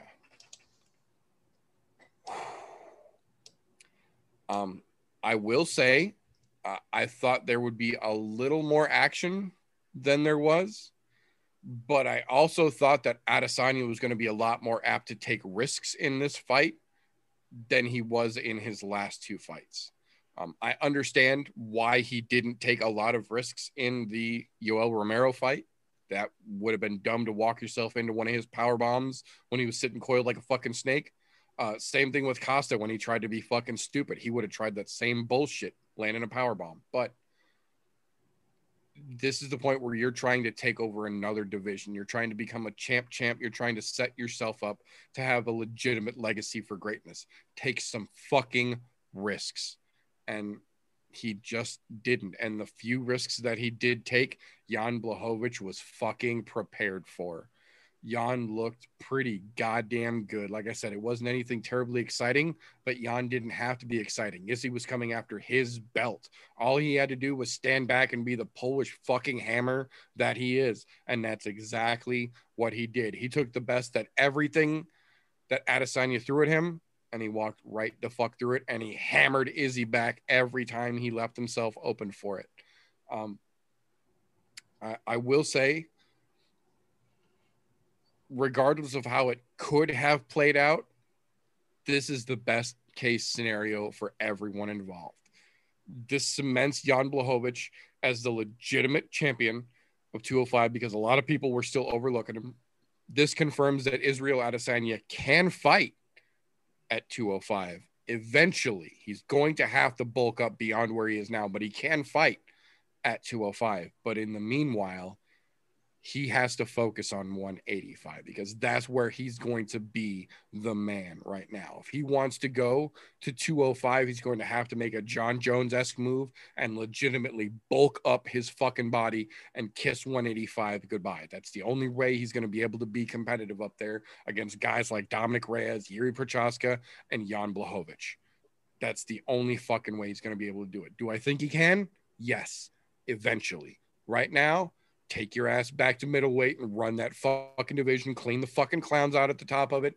Then we can talk about moving up again. In the meanwhile, the Polish Hammer is going to give the old man the fucking title shot that he fucking deserves. Glover has earned his fucking right to give this a shot. He's not going to be around much longer, and everyone fucking knows it, but he has also earned his place at the top. Let that old man get his fucking title shot. Let Adesanya go back down and take over whoever fucking wins out of Vettori and Till, and everyone can move along and be fucking happy in two divisions for a fucking change. First things first, I'm just going to say I told you so to everybody who fucking doubted Jan Blachowicz, because I said it from the get-go. I really respect Israel, but he's not a 205 fighter. There was no way he was coming into Jan's house and breaking the door down. He did not. I think, and this is a thing because I don't fucking know, but I have this strange feeling. As many of the memes as we saw from Israel going, Polish power tastes good, he didn't like that shit during the fight, which is why he didn't take as many chances. But did you see the way that fist hit that face? Israel looked like he was going through a fucking wormhole, going to join Rick and Morty on a fucking adventure. I'm saying, Polish power is fucking real. That's what stopped that from being a more exciting fight than people would have thought it was. However, I will say between the two of them, that was a fantastically technical fight, and it was great to watch. Now, was it great for the weekend fight watcher? No. There wasn't the fireworks people thought you were going to see from a champ fight, which is perfectly all right, because it had all the fireworks I was looking for. Both of them were technical and on point. John, those takedowns, man. I did not see the takedowns coming. But when he landed that one in the fourth and realized Israel doesn't have a ground game, dude, he blew up that entire middleweight division there. Because if anybody who was watching that at middleweight watched him try to get up from under Jan, he was trying to use brute strength. There was not one bit of him trying to use any technique to get back up or to get him off of him or to reverse the position. We learned one thing about Israel Adesanya for sure. If you can get that motherfucker on the mat, you can keep him there. Yep. The other thing it proved, Jan Blachowicz is a much more well-rounded fighter than everybody thought he was. And the lack of credit that they gave him, everybody, from the top of the UFC brass all the way down, he proved fucking wrong. And he had every right to walk up to fucking Dana White after that fight. And it wasn't even right after the fight. It was just as he put the belt on. He turned around. He said, "And you keep doubting me," or something to that effect. You don't believe in me. Yeah. And look, Dana with his bullshit that he pulls. I never told him I didn't believe in him. Bullshit. That's why you let Israel Adesanya come right up there. Right. Hoping that he was going to be a double champ because you knew he's already a superstar. And he could have ascended to the ranks of the fucking Conor McGregor-esque. Yep. But nope. Didn't work out that way because nobody put any respect on Jan's name. And I said it from the fucking get-go. When that fight was made months ago, Jan wins it. I said that months ago. I didn't change my stance on that. I'm telling you. You don't have respect on Jan's name now? There's something fucking wrong with you. I'm telling you. He is one of those weird fighters where he started out decent, hit a bad cold streak, lost 4 or 5 in the UFC. Hit a hiccup. Yeah, he had a hiccup for sure. Found his fucking stride. Once he found his stride, he's fucking unstoppable. I'm telling you. I like Glover Teixeira. I'm excited to watch that fight. I don't know if Glover's going to be able to do it or not. However, Glover, I can't bet against that motherfucker either because that old bastard, his boxing just seems to get better and better, and we know Jan likes to strike. Yep. So I think that'll be a good strike fest between those two, but just saying. Now, for me, did Israel lose anything out of this fight? No. He got his first loss on his record. But you can't be great without taking risks. You can't try to be the GOAT without taking a risk here or there. My hat's off to him. To be honest, his stock went up, in my opinion. Still an Adesanya fan. I always will be. And absolutely, the dude's fucking fantastic. Nothing against him. I just knew at the time he doesn't have it in him to beat him. If he bulks up a little bit and makes a permanent switch to 205, yeah, then he could give him possibly a run for his money. But he also needs to obviously work on your ground game, dude. But, yeah. It's a fantastic fight. It's beautiful to watch. And the sportsmanship that was displayed by both of them, both leading into and at the end of the fight, was fucking fantastic. That was amazing. That's what you like to see in this sport. It was great.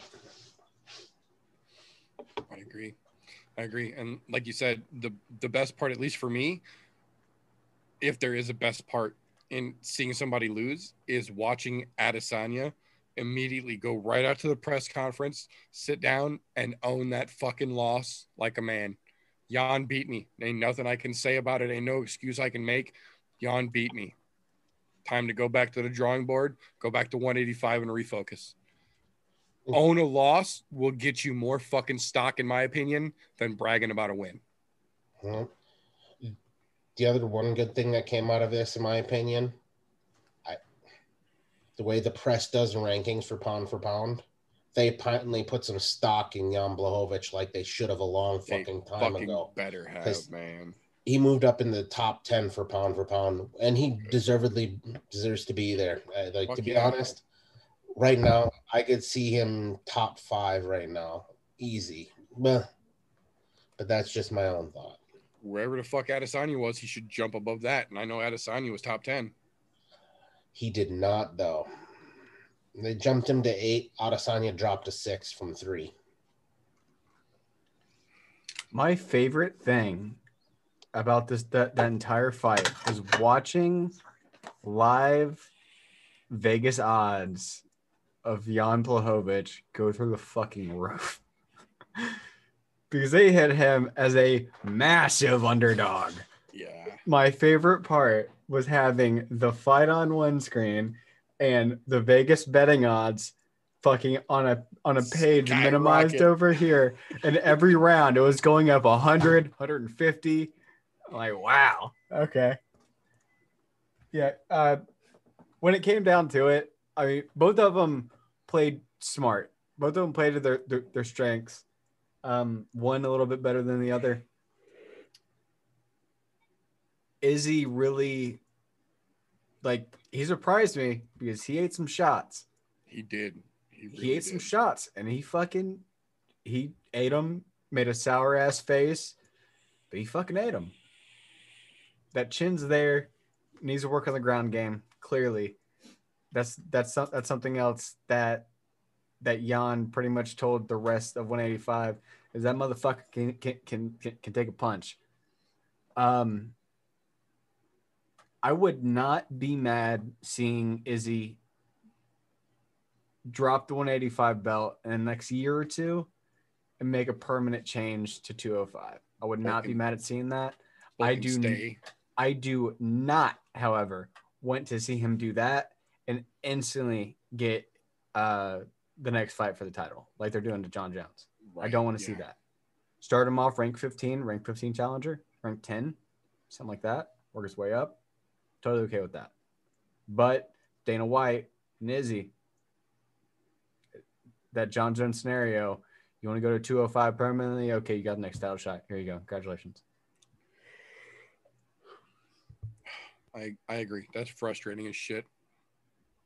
Also, excuse me, a point that I hadn't thought of until RJ just said something now. We have seen what Jan's Polish power can fucking do to some of the greatest we have seen.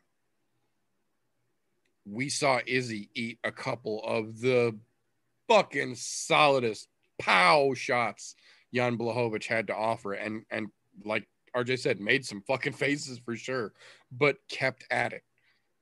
So that legitimately makes me think, how fucking hard does Kevin Gastelum hit when he lands square? Look what he did to Israel Adesanya's face in 5 rounds versus what Jan Blachowicz did to him in 5 rounds. And we saw Jan land some big fucking shots on Israel's face. And Kelvin Gastelum had him blown up like the fucking scene from My Girl.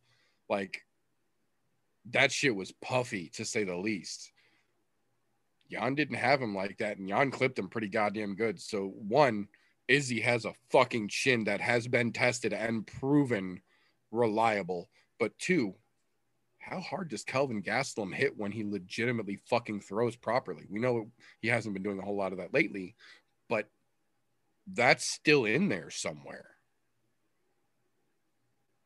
If nothing else, that actually gives me a little bit more hope that Kelvin Gastelum can get his head out of his ass and still make something of himself in that fucking division. We saw what he did to Adesanya, and we saw what Adesanya just came out of a 5-rounder with Blachowicz looking like. A little food for thought. But the 50G bonuses for last Saturday, fight of the night, ironically enough, Kennedy versus Olberg. Performance of the night bonuses, Kaya Kara France and Uros Medic. Prelim loves for all the monies. So that brings us inevitably to the medical suspension list as we go through like we do on these weeks. Jan Blachowicz suspended till April 6th. Didn't take a whole lot of damage. No big surprise. Izzy apparently hurt his ankle. Must be cleared by a doctor or he's out till September 3rd. If that's serious, okay. If not, come on, guys. Megan Anderson suspended until September 3rd or cleared by a doctor, even though it doesn't really make a whole lot of difference right now. Aljamain Sterling suspended till May 6th, as he fucking should have been. If you're going to play the concussion game, you get the concussion suspension. Sit the fuck down for a bit, son. Rakic, September 3rd, unless cleared by a doctor, they're saying he hurt his ankle as well. Understandable. Santos, out till March 28th. Didn't take a whole lot of damage, so I get it. Cruz, April 6th. didn't take a whole lot of damage. Understandable. Casey Kenny, April 6th. Kyler Phillip, April 6th. Song Yadong, March 28th. Okay, understandable. Benavidez, April 21st. He got rocked pretty fucking good. That makes sense. Bontario, April 21st. He got fucking put out. I think he should be a little bit longer, but I get it. Tim Elliott, April 6th. He didn't take hardly any damage in that fight, so I'm not sure if his is too long or the other guys are too short, but that seems a little weird. Espinoza, again, September 3rd, or cleared by doctor, but it doesn't matter because he got walking papers too. Kennedy suspended until April 6th. Olberg, who got fucking hammered, April 21st. Souza, who got fucking hammered, April 21st. Cruz, who got fucking hammered and put out, April 21st. Batista, who got knocked the fuck out, April 21st. So many of these people who got knocked the fuck out in the prelims are catching 6-week suspensions. But the people who didn't take the most damage are catching suspensions until September, and Sterling's only out till May. He's only out 2 weeks longer than the people who are catching these light suspensions. Vegas is really getting a little fucking crazy with some of this shit now.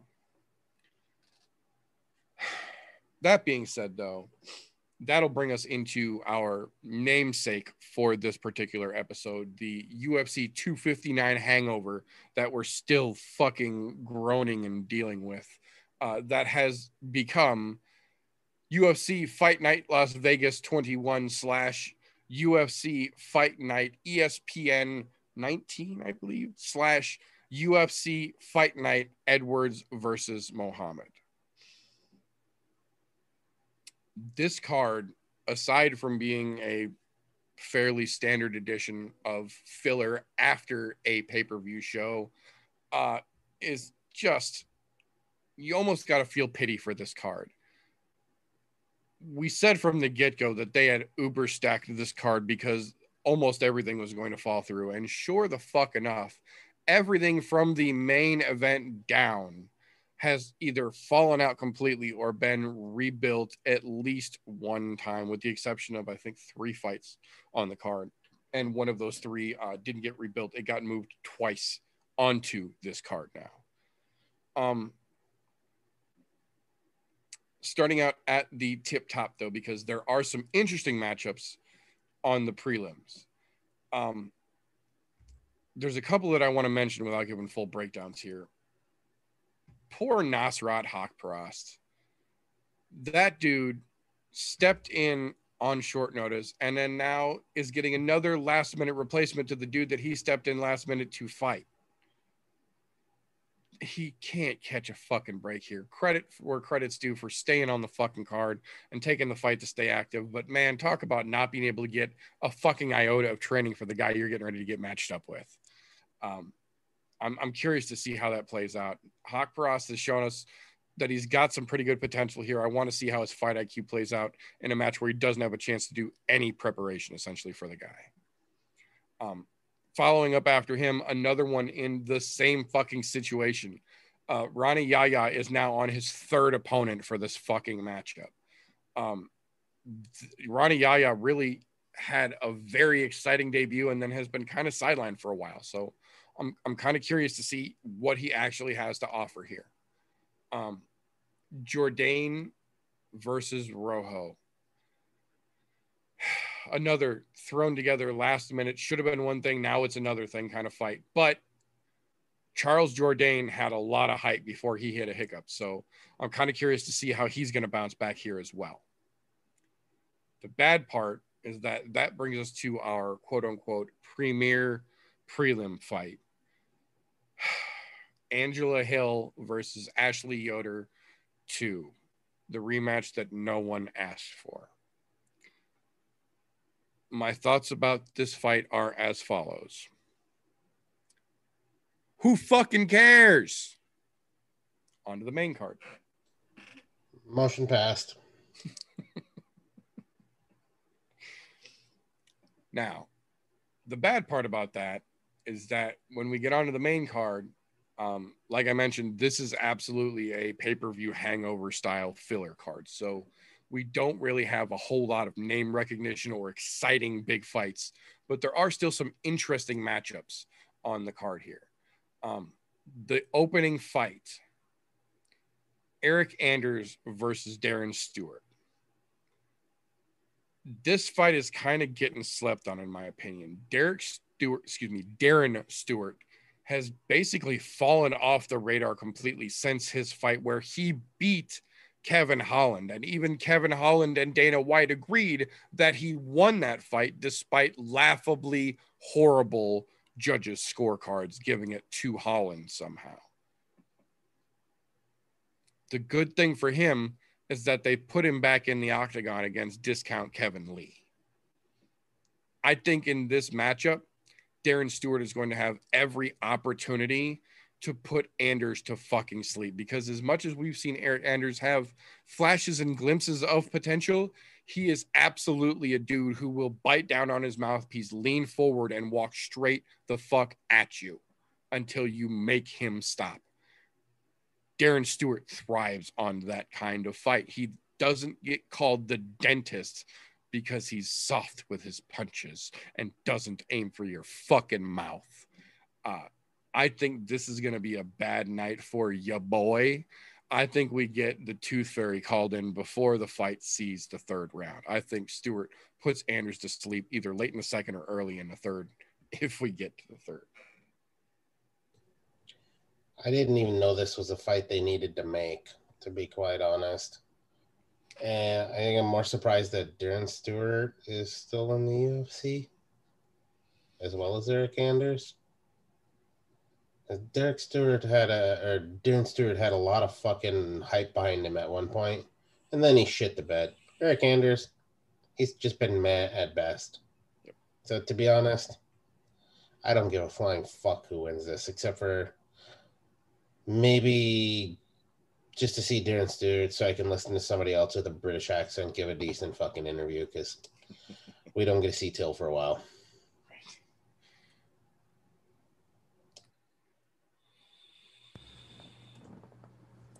Yeah, for this, I'm going like it's not an exciting fight.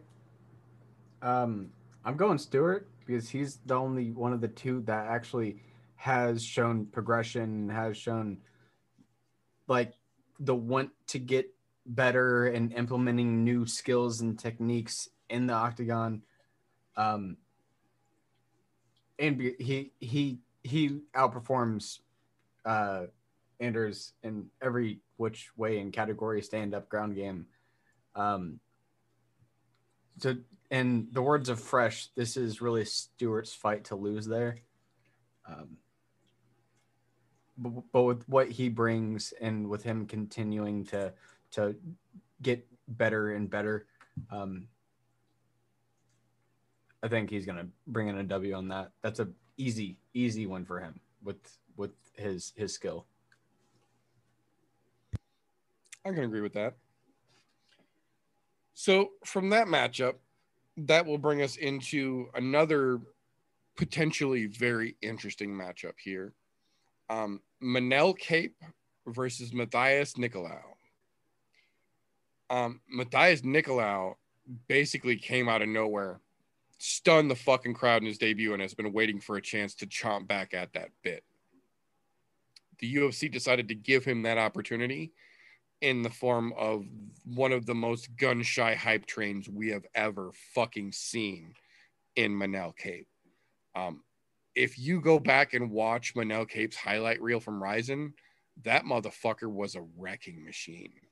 And I don't know if it was the big lights or him smelling what he was selling and high on his own fucking supply or what, but when we actually finally got to see him in the UFC, he was anything but impressive. He was afraid to throw a punch, afraid to engage, too worried about being hit for his own fucking good, and just all around disappointing for a guy who came in with as much fucking, hype behind him as Manel did. I have a feeling that this is going to play right into Matthias's wheelhouse here. He's kind of an underdog, much like the last time we saw Manel Cape come in, where he's quote unquote supposed to easy win this matchup here and has basically completely overlooked his opponent once again. And if you go back and watch the last time Matthias Nicolau was in the octagon in the UFC, that's a very dangerous thing to do. I'm very curious to see where Nicolau goes in the UFC. I think this young man has a lot of potential, and I'm kind of hoping that he puts it on display for us this weekend here. I was never really aboard, but I have officially decided to reject the opportunity to get aboard the Manel Cape hype train. I think that fucking locomotive can sail right on off the goddamn cliff. I think Nicolau makes him look like a fucking fool. I don't think we see the judges here.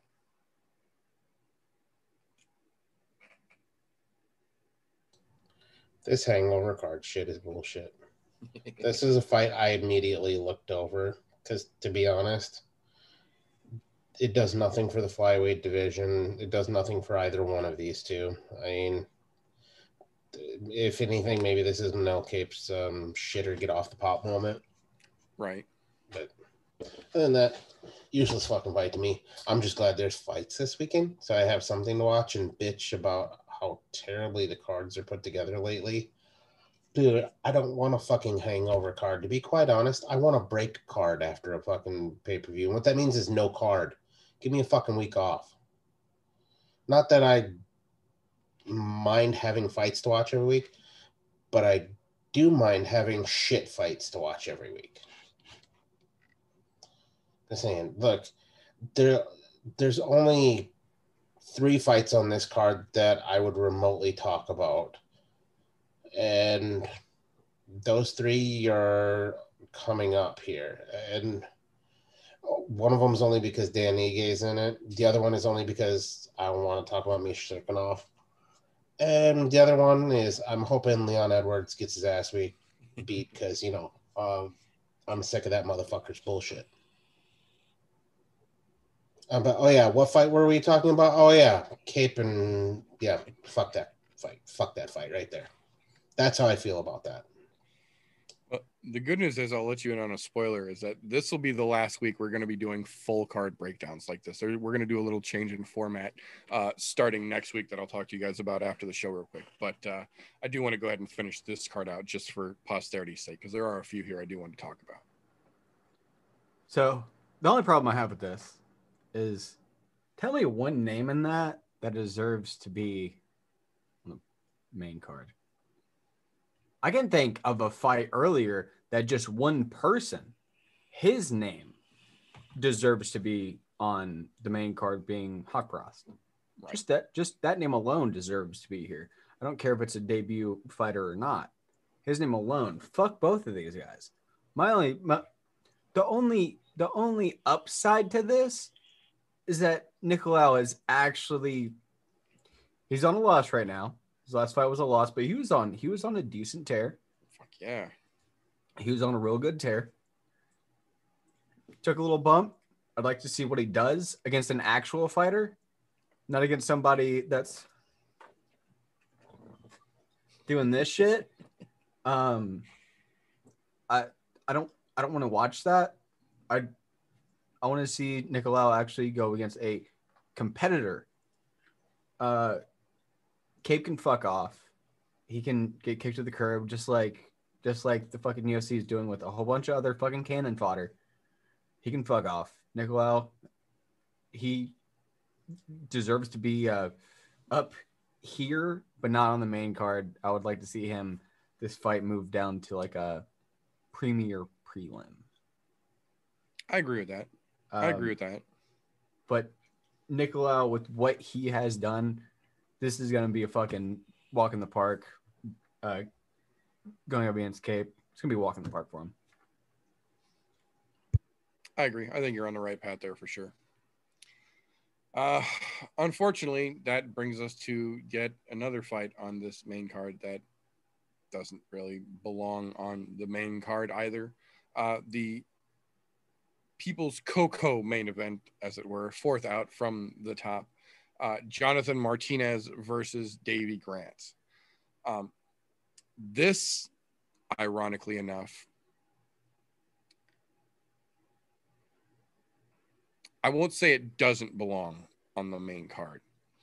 What I'll say is, of the fights on the main card, this is one of the few that I think is legitimate for a main card. Maybe not this one, but a main card. This is my dark horse fight of the night. Jonathan Martinez versus Davey Grant has everything ingredient wise to be the most exciting match of the evening. Both of these guys are completely under the radar for 99% of the folks who watch MMA in general, even more so for most UFC fans at that, because these are two little guys who don't get headline exposure hardly ever, being thrown right into the middle of a very meh main card. So they're still not getting the fucking exposure that I feel like both of these two could legitimately deserve. The problem is they both also have the potential to completely shit the bed, which is kind of why I feel that they haven't really been on many main cards here. I have a feeling this isn't going to be a shit the bed kind of moment. I think that both of these guys are going to come out really understanding the situation that they're in, seeing where this division is and how quickly it's fucking moving. And I think we're going to get a pretty goddamn good show. But with these two involved, it's either going to be spectacular or it's going to be fucking horrible. Either way, it's still going to be entertaining, I think, though.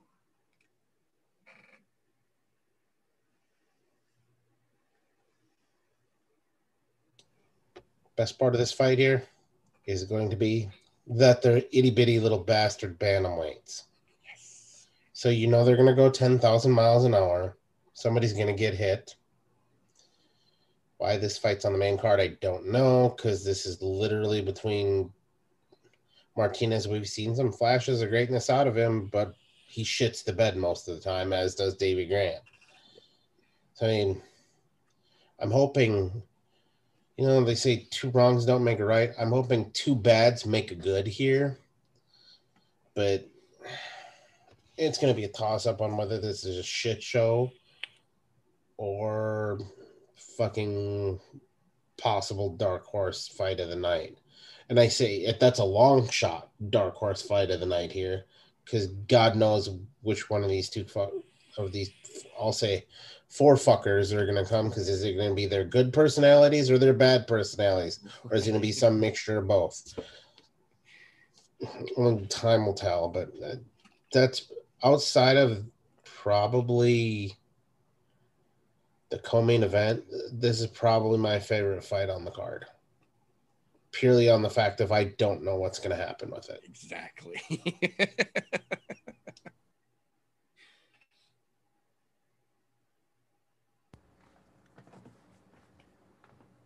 So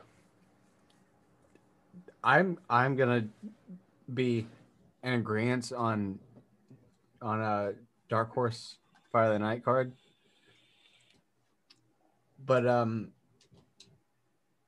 gonna go ahead and make a prediction. My prediction for this, I'm gonna say Grant gets this in some way, shape, or form, because he's the only motherfucker of the two of them that can actually, you know, make a stoppage and isn't a 100% decision monster.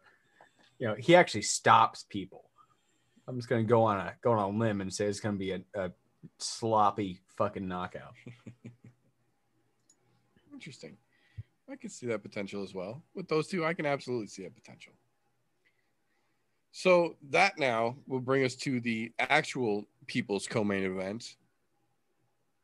Another one of the, I'm not going to say great fights on the card, but another one of the more interesting stylistic matchups here. Dan Ige versus Gavin Tucker. This is another one of those situations where we have seen both of these guys come out and look like absolute fucking world breakers. And we have seen both of these guys come out looking like they should be world breakers and then shit the bed.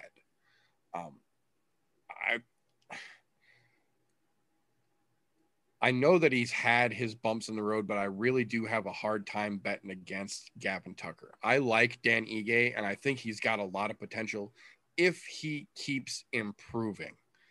But it seems like Dan Ige is one of those fighters, for whatever reason, that when he came in the UFC, he had a very particular, unique style set to him and has almost doubled down on just tightening up what he does rather than improving and expanding his game. And we've seen time and time again in the UFC, that's a bad fucking move. You want to check.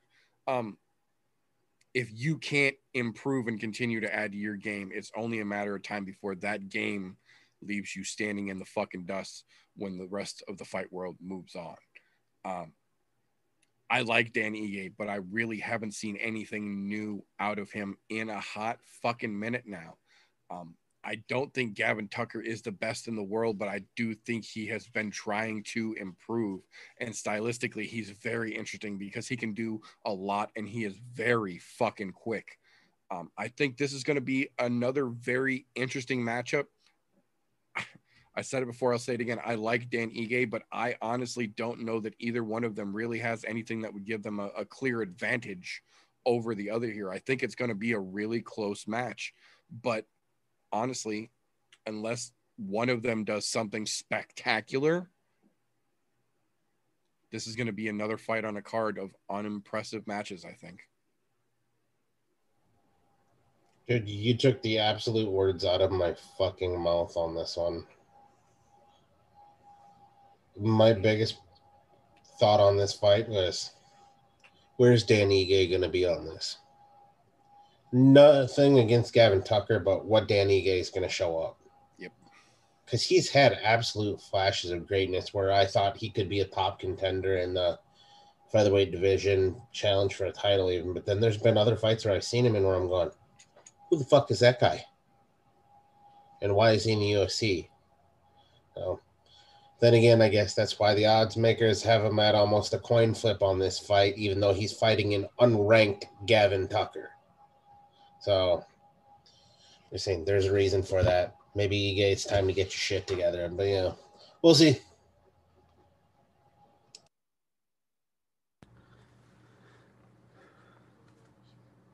Yeah, this is, like both of y'all said, this is going to be dependent on who shows up. Because if they both show up, that's going to be a fucking banger. If they both show up. Because, like, stylistically, it makes sense to make this a fight. Because both of them have great stand-up game when they're both there. They both have great fucking ground game, like neck and neck ability, skill, and technique whenever it comes to the ground. Tucker is a little bit more well-rounded on the ground because he's focusing on, you know, expanding my knowledge, expanding the techniques, while Ige is, I know this. Which gives him a slight edge, but since Ige is focusing on what he knows on the ground, he's making them buttery fucking smooth. Like whenever you put them next to each other, whenever they both show up, that's a good match to make stylistically. Again, like both of you guys have said, it's going to depend on who the fuck shows up. I hope they both do, because that's gonna be good fucking. That's gonna be a banger of a fucking fight. Fuck yes. Well, while meters away, I do want to bring up the two newcomers to the UFC that they brought in last minute. One of these guys I've actually met and was on a card with him. Well, not on a card with him, but his one of his people that was in the same team was on the card, so I got to meet him. I have no clue how to ever say the guy's first name, but Garcia is on the prelims, and Rojo, both those guys, if they actually do rather. I think they're gonna do rather well, not against who they're fighting. So they're fighting are pretty fucking good. But those guys fucking background and track record, those guys are looking pretty fucking good if they can pull something out on like their next fight.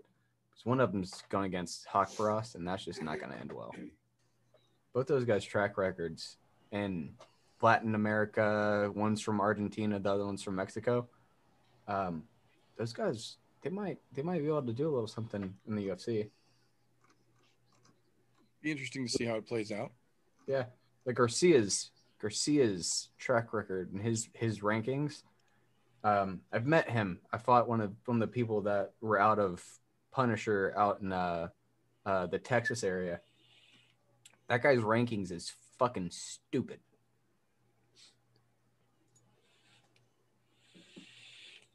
But we can continue with the show.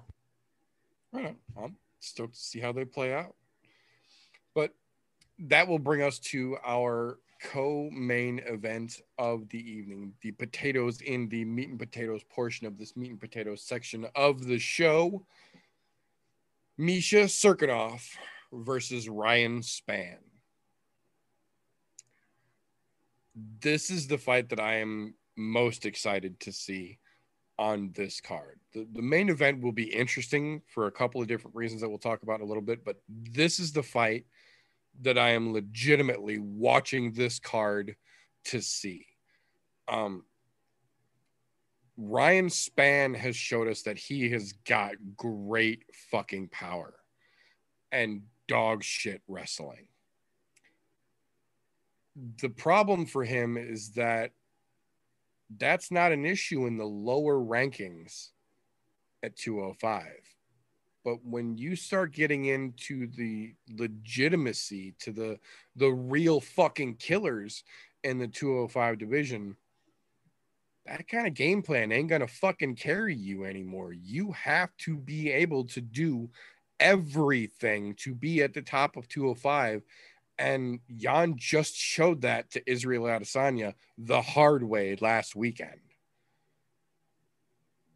The even worse part about that for Ryan Spann is that the guy he's standing across the octagon against, Misha Cirkunov, can absolutely do everything from anywhere in that octagon. Yes, he's had a couple bumps in the road. Yes, he's had some shitty decisions. But if you look at his resume, those bumps don't even start to diminish the caliber and the fucking ability of the wins that man has in his career. I like Ryan Spann, and I think he is going to give this the old college try, but I don't see anywhere in this game that he has a way to stop Misha Cirkunov. Misha Cirkunov can wrestle, Misha Cirkunov can strike, and Misha Cirkunov has a fucking chin. That adds up to bad news for Ryan Spann. I wish him the best of luck, but I think Misha's going to fuck him up this weekend. I'm in agreement with that. However, they do have one opponent in common and one loss in common. Do you know who that loss is to? Please tell me. I know where you're going. Please tell me you know where I'm going with. I know where you're going with this. It's the fucking Walker, Johnny Walker. Now, this is the only kicker I throw on this, other than the fact that I think Cirkunov's going to win. So I agree 100% with what you've said about Spann. He does have some great fucking hands, but he is a fucking terrible wrestler. Both of these guys that lost to Walker, they both got knocked the fuck out. The only chance that Ryan Spann has here is if he can last longer than Cirkunov, because Cirkunov went out in 30-some seconds, whereas Ryan Spann went out in about 2.5 minutes versus Walker. So if we play a little MMA math here, that's pretty recent in both of their fight histories, both within the last 2 fights, I think, or last 3 fights or something like that between them. But so it's pretty recent in both of their minds. So I'm just saying, either one of those boys, they can get knocked out, and I will say pretty fucking easily, because Johnny Walker's really not that fucking good, in my own personal opinion. However, he does hit hard. I'll give him that. But, I mean, going out in 34 seconds, Misha, that's not saying a lot about your chin, even though I know it's better than that. Ryan Spann at least lasted 2.5 minutes. That's all I'm saying. Maybe this is their chance to say, who really is better on this? Although, just look at the pure resume of the fighters that Misha has fought here. He has literally run the gamut of the light heavyweight division from fucking everybody from Nikita Krylov to fucking Glover Teixeira. And he's beaten some of them. He's lost to guys like Glover, which that's nothing to be fucking ashamed of. Glover's a fucking animal and has been for quite some time. Spann, on the other hand, he doesn't have a great resume.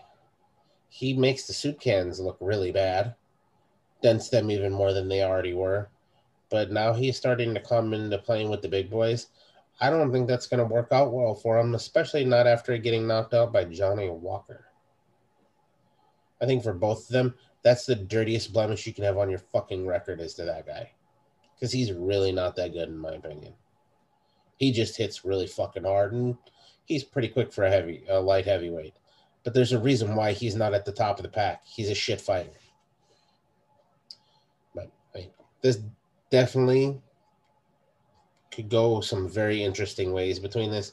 We're either going to see a knockout, or what I think is going to happen is I think Misha's going to get it to the ground and end up with a submission victory. I think you're on the money there as well. I think so too.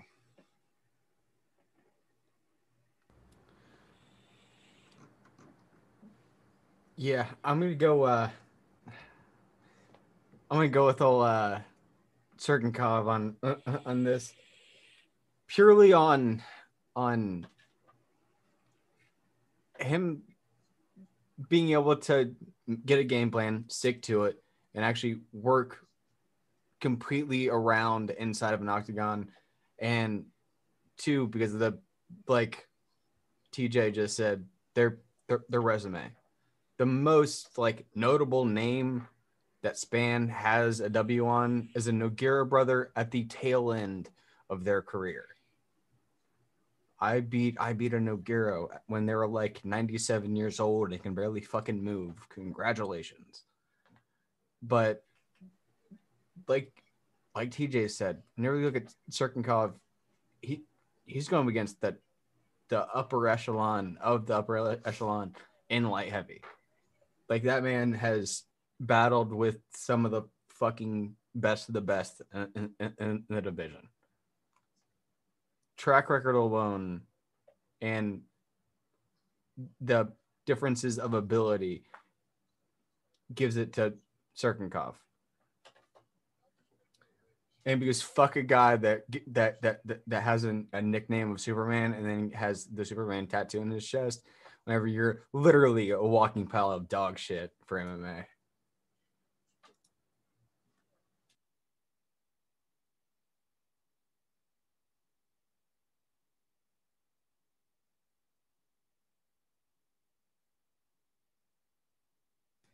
I agree completely. Just when you thought Brock Lesnar's giant penis sword was stupid, Ryan Spann says, "Hold my beer."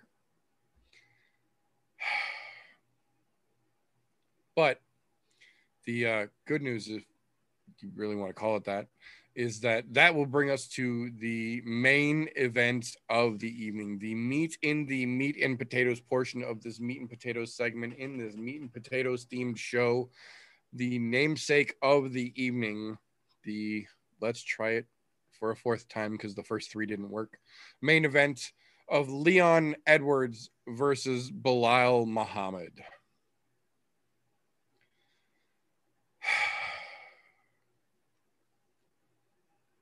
I was not thrilled the first three fucking times they tried to convince us that Leon Edwards versus Khamzat Chimaev was the fight to make.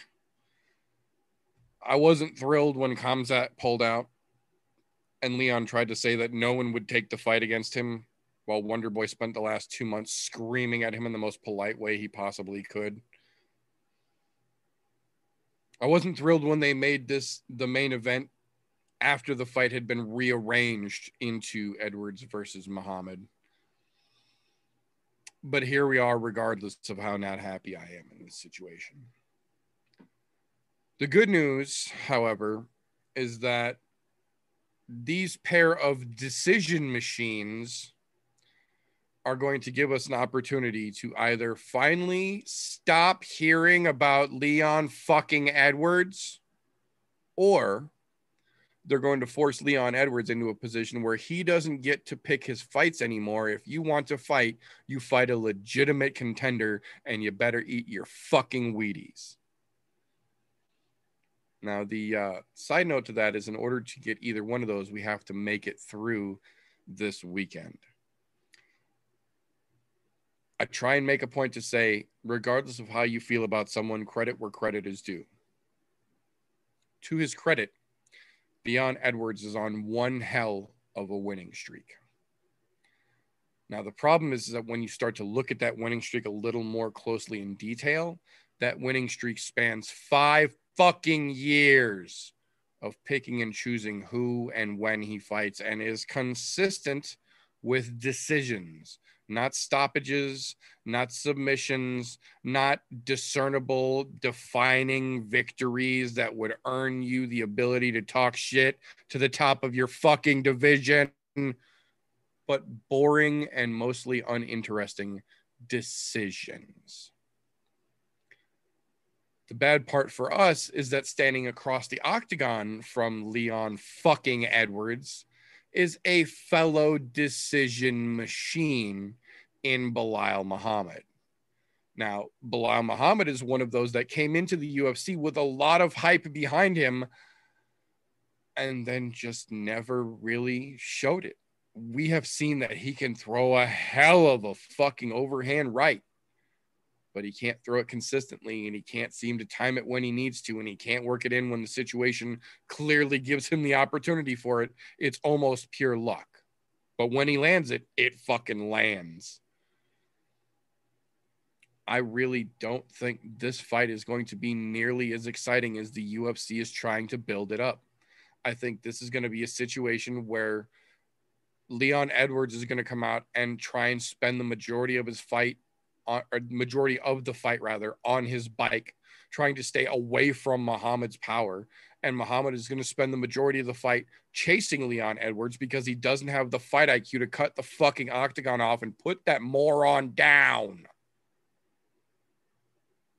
The good news is that one way or another, by midnight Saturday night, we'll be done hearing about both of these soup cans for at least a couple more weeks.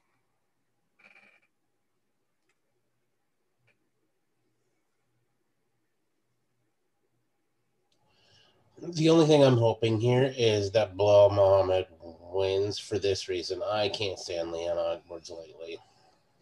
It's been an absolute shit show with him. I won all these fights over 5 fucking years. Motherfucker, you haven't done anything noteworthy in the last fucking 3. Belal Muhammad lucked himself into this fucking fight. Literally lucked himself into this. To be honest, I'm still pissed that this isn't Chimaev in here, but Chimaev got himself a fucking ticket to the show, and now he's possibly retired. Although I'm sure Dana White's had lunch with him too, so you know. But to be honest, I don't care for Belal Muhammad. I don't like Leon Edwards. And to be honest, I hope Leon Edwards gets his shit kicked in. I don't think it's going to happen because Belal Muhammad really is not that fucking good. And Leon Edwards is just a smidgen better.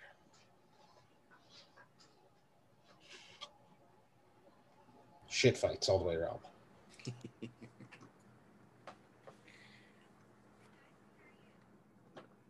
Yeah, so I went over to good old Sherdog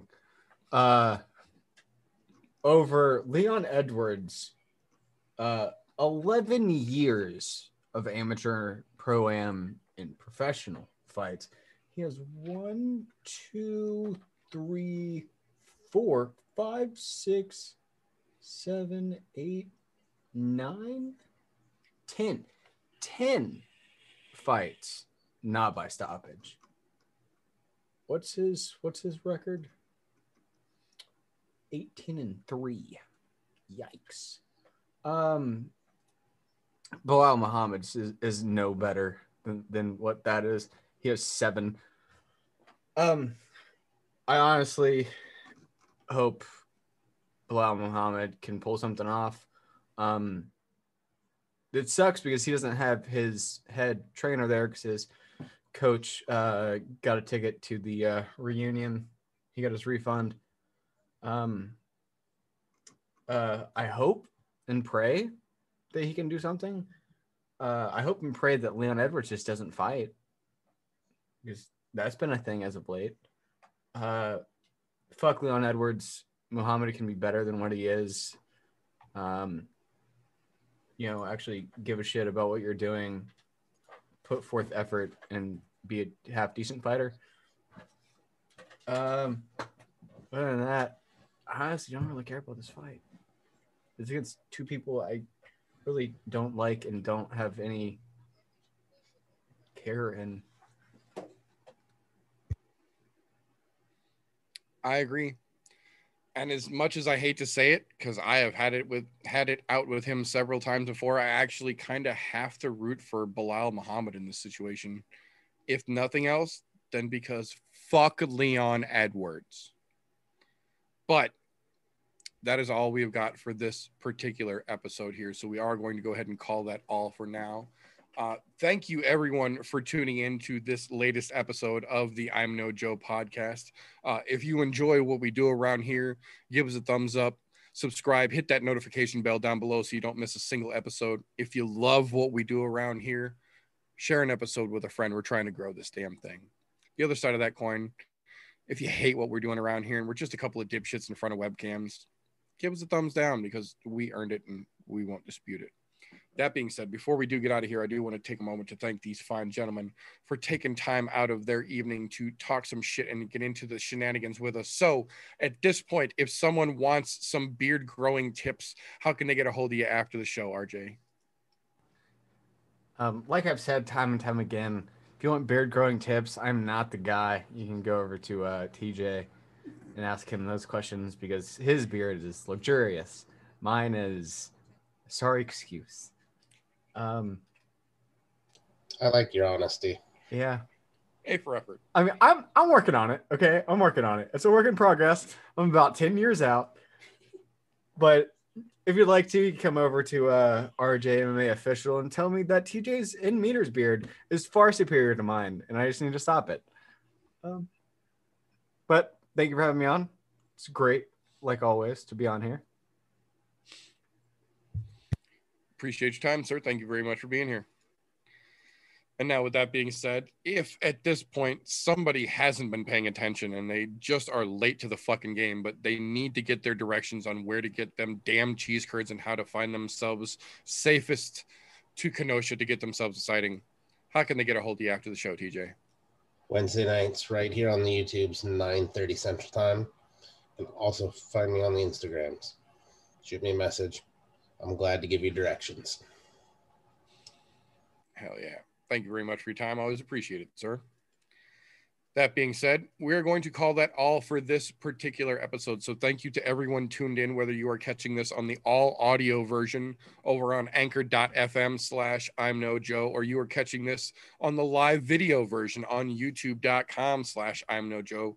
We appreciate you either way. We're going to call that all for this particular episode. So remember, folks, until next time, don't let ignorance stop you. You can root for anything unless you think 10 years is going to let that beard catch up. It can.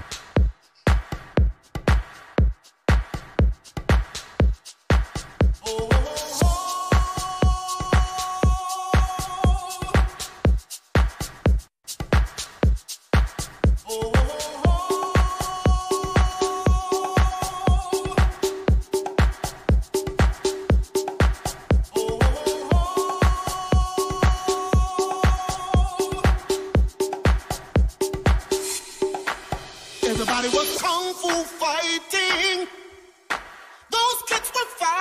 lightning. In fact, it was a little bit frightening. How do I say goodbye to what we had? The good times that made us laugh.